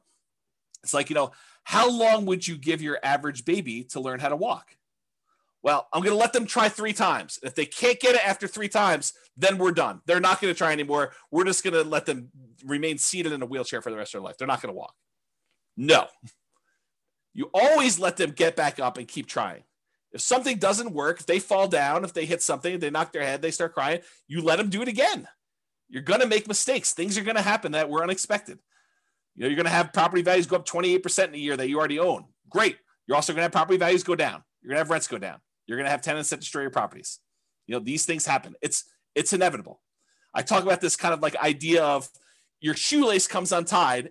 It's not a big deal. You don't stress out over it. You bend over, you tie your shoelace, you stand back up, you continue walking. If it comes untied again, you do it again. If your tenant doesn't pay rent, that's fine. You go call the attorney, you do an eviction, you get them out of the property, you do whatever repairs you need to do the turn, you put a new tenant in there. It's like tying your shoelace. It's got to be that second nature. Okay. Sure, it worked for him or her when they got started. There were deals then, but there aren't any deals now. I'm an amateur collector of antique real estate investing books. I try to go find like these old books from the 80s or the 70s or whatever it is, where you're reading about what deals look like then and like how they were and all that other stuff. And I look back at all these old books and they had the same problems we had. It's like trying to make properties cash flow and all these different like gyrations that they're going through in order to get a property to cash flow. When you're in an interest rate market where interest rates are at like 17% or 18%, you're like trying to figure out how to make a property cash flow. It's the same thing we're dealing with today. It's just the different end of the deal. Instead of having 18% interest rates, now we got prices that are like 10 times as high as they used to be back then, but interest rates are like 1/7. Right? Yeah, there isn't anything new under the sun. It's all the same stuff. Okay? It's just different variations, different rhyming schemes on the same song. Okay? So you can't like look back and compare yourself to, oh, I wish I was James's client when they bought into this neighborhood and they did it. They didn't know they were getting that deal when they signed up for this. They thought maybe I'll do 3% a year. Maybe the property values would go down. I mean, back then the market looked frothy 5 years ago. Like we thought we might be at a peak. We thought, hey, look, I don't know if this is sustainable. Market's been going up for a while. This was not like the beginning of an uptrend. This was like in the middle of a hot market. And they started buying. They're like, well, I don't know. Maybe it'll continue to go up. Maybe it'll go down a little bit. We really don't know. They had risk. I mean, if anyone's willing to share, because I know there are some clients that were in those neighborhoods at that time, or even other neighborhoods, like, were you a little bit fearful then? Like, I don't know what was going on in the market. Maybe the market will go down. Was it risky for you? I think it was. Like, did you have these same fears where, yeah, I mean, I wish I had started 5 years ago when these numbers were better. I think even then, 5 years ago from today, people were thinking that. That's what my experience has been. The market is moving too fast for me to make this work. Yeah, I totally. This happens all the time. Market's moving fast all the time, Yeah. See, yeah, even Eddie's like, I had to bid over asking on both properties, so was scared to hell. Totally, right? It was like fearful. Like we didn't know what was going on there. Jason's, I thought it was insane what I paid for a Michigan in severance in 2019. But now, yeah, Jason's like, it looks really cheap. It's like, I should have bought 10 of those things. We don't know. And at the time, everyone was in fear. Yeah. Yeah. Other people are like, amen, Jason. Always risk. Not worth doing if it's a slam dunk. Yeah. Prices or rents are going to fall. I mean, how many people think that the market's it's too bubbly. I mean, I'm going to step on my own toes for the class coming up, but are we in a market bubble? Is the market going to crash? I don't know. No one knows. So could prices come down? Could rents come down? Sure. But if you're buying today and then prices go down, you get to buy at a discount the next one. If rents go down, great. You get to buy at a discount the next one. You're kind of like buying down into the thing, and then eventually things turn around. Yep. I can't save down payments fast enough. Yeah, I hear you. It's always hard to save down payments. I definitely struggle with that. I struggle with that today. Right? I mean, I don't have infinite money. And I like having really big reserves. So I still have problems with that. And so do a lot of other people. You know, my wealthiest clients I have all have challenges with that. It is not a poor person challenge. So get over it, because it's not unique to you. Got to do stuff about it. All my wealthiest clients, they do stuff about it. They're actively trying to figure out ways to increase the money that they have to invest. It's an ongoing problem. I can't find deals. Yep, welcome to the club. This has always been the case. You know, the only exception I will have is like 2008, 2009, there was a surplus of deals.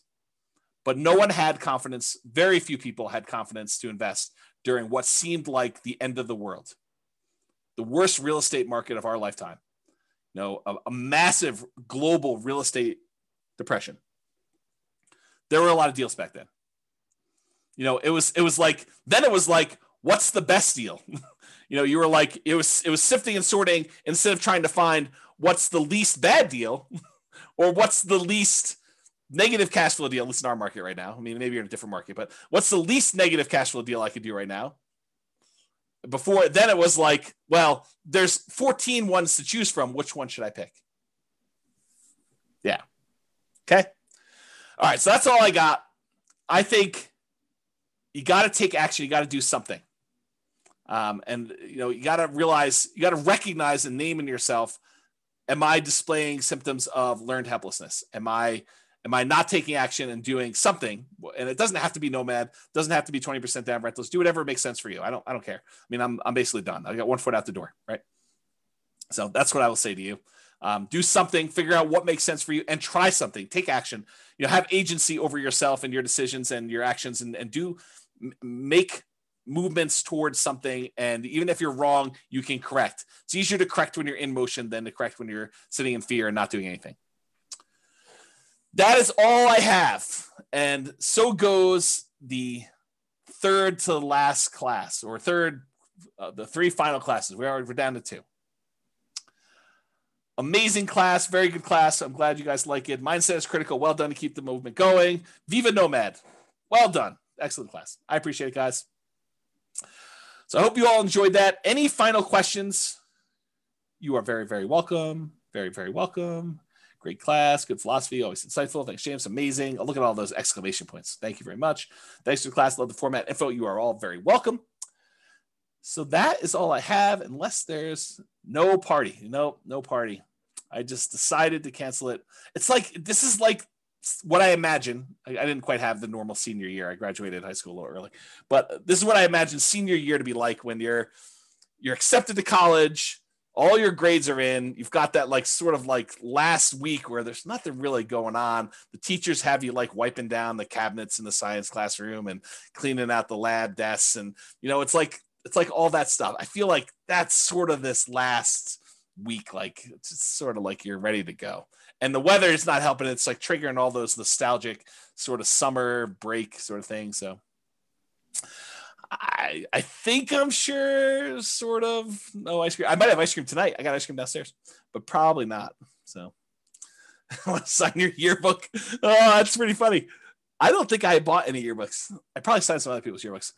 It'd be interesting to see what I wrote to some of these people in their yearbooks. I don't remember any of that, but yeah. We'll have to see. Oh, you guys are all begging for the final class. I don't know. We'll have to see. We'll have to see how it goes. Right now, there's no class. I decided to cancel it in a fit of just, yeah, I'm done. But we'll see. Love to see me and celebrate. Oh, man. You do know that I'm an introvert, right? Like, I struggle with that. Like, I don't know, getting out in public and stuff like that. Is this the end of your website, Real Estate Financial Planner?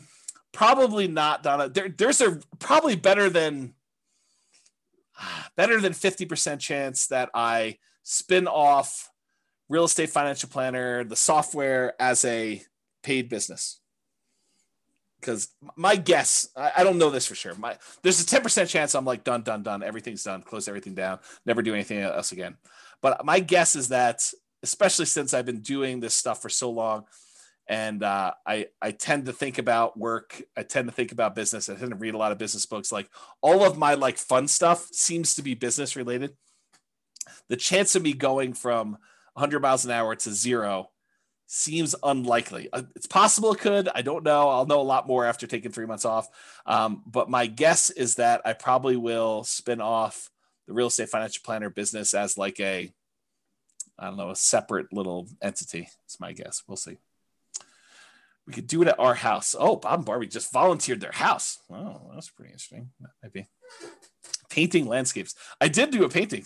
Steve, I did like a Bob Ross class. I have a little thing. I'll have to show it to you guys sometime. It's like a snowscape. You are welcome, Carlos. Thank you a lot, James. Thank you a million for your help and support. I've been learning a lot from you. You're very welcome. Very welcome. Brittany says, just download all podcasts. Wish I found this a long time ago. Yep. Good stuff, right? Ray says, we'll call it Beers with Barbie. I'm in. Oh, that's pretty awesome. Just stay on a teacher schedule. Take your summer off. There's a possibility. There's definitely a possibility. The challenge, Nick, is this, right? Like the monetization for teaching the classes is actually brokerage. And it's hard to be like part-time brokerage. It's tricky. Because if you need something and you're like, oh, but I'm buying in January this year. And I'm like, oh, I'm taking January off this year. That's hard for you. It's tricky to do that. So I don't know. The goal is you take the tech startup journey. Jason, I don't want to give up ownership. I don't know. Maybe I'm too stingy. You and I will have to talk about this on the cruise. Yep. Thank you. We're all better for having you. A great effort. I appreciate that. Book recommendations. You can read the book I wrote for my son. It's that'll probably come down soon. You should go download that. I'll type in the address. And then also probably The Millionaire Real Estate Investor is probably another good book. But here's the book I wrote for my son. You can go download this for free. That's probably a good starter book. I would probably do 2 of those. Bob Barcy. I can't tell you how much we've learned from you. I appreciate that. That's very nice. Very kind. All right. Well, because I'm getting mushy with all the love fest, I think I might go. 3K Nomad book is worth reading. Yeah, the 3K Nomad book is probably worth reading if you're planning on doing lease options or you want to get a better nuanced understanding of Nomad stuff. That's probably worth doing too. I don't know if that's available on the podcast or on the website. There is a 2-hour version of it taught. There's several of it, but there's one on the podcast. You just go listen to that. I'd go download the podcast episodes like right away. I don't know if it's on Amazon, Jason. I really don't. But you all should go download the podcast episodes because they are probably coming down. So please do go download those, enjoy those while you can. There's like 100 of the 300 classes or whatever it is that are there. And I might do burrito pricing on classes and release those over time. So there's a possibility that you'll see you could buy a copy of an old class for like $12 or something like that. Basically the cost of buying a burrito. All right. If that's all we got, thank you all for coming. We're going to end on time. I do appreciate it. Looking forward to the last 2 classes, and then we will be done. So 2 more preps, and then take some time off. So thank you all. I will talk to you all soon. Have a great night. Oh, someone's on my back porch. I got to go. All right, cool. I will talk to you all soon. Have a great night. Bye for now.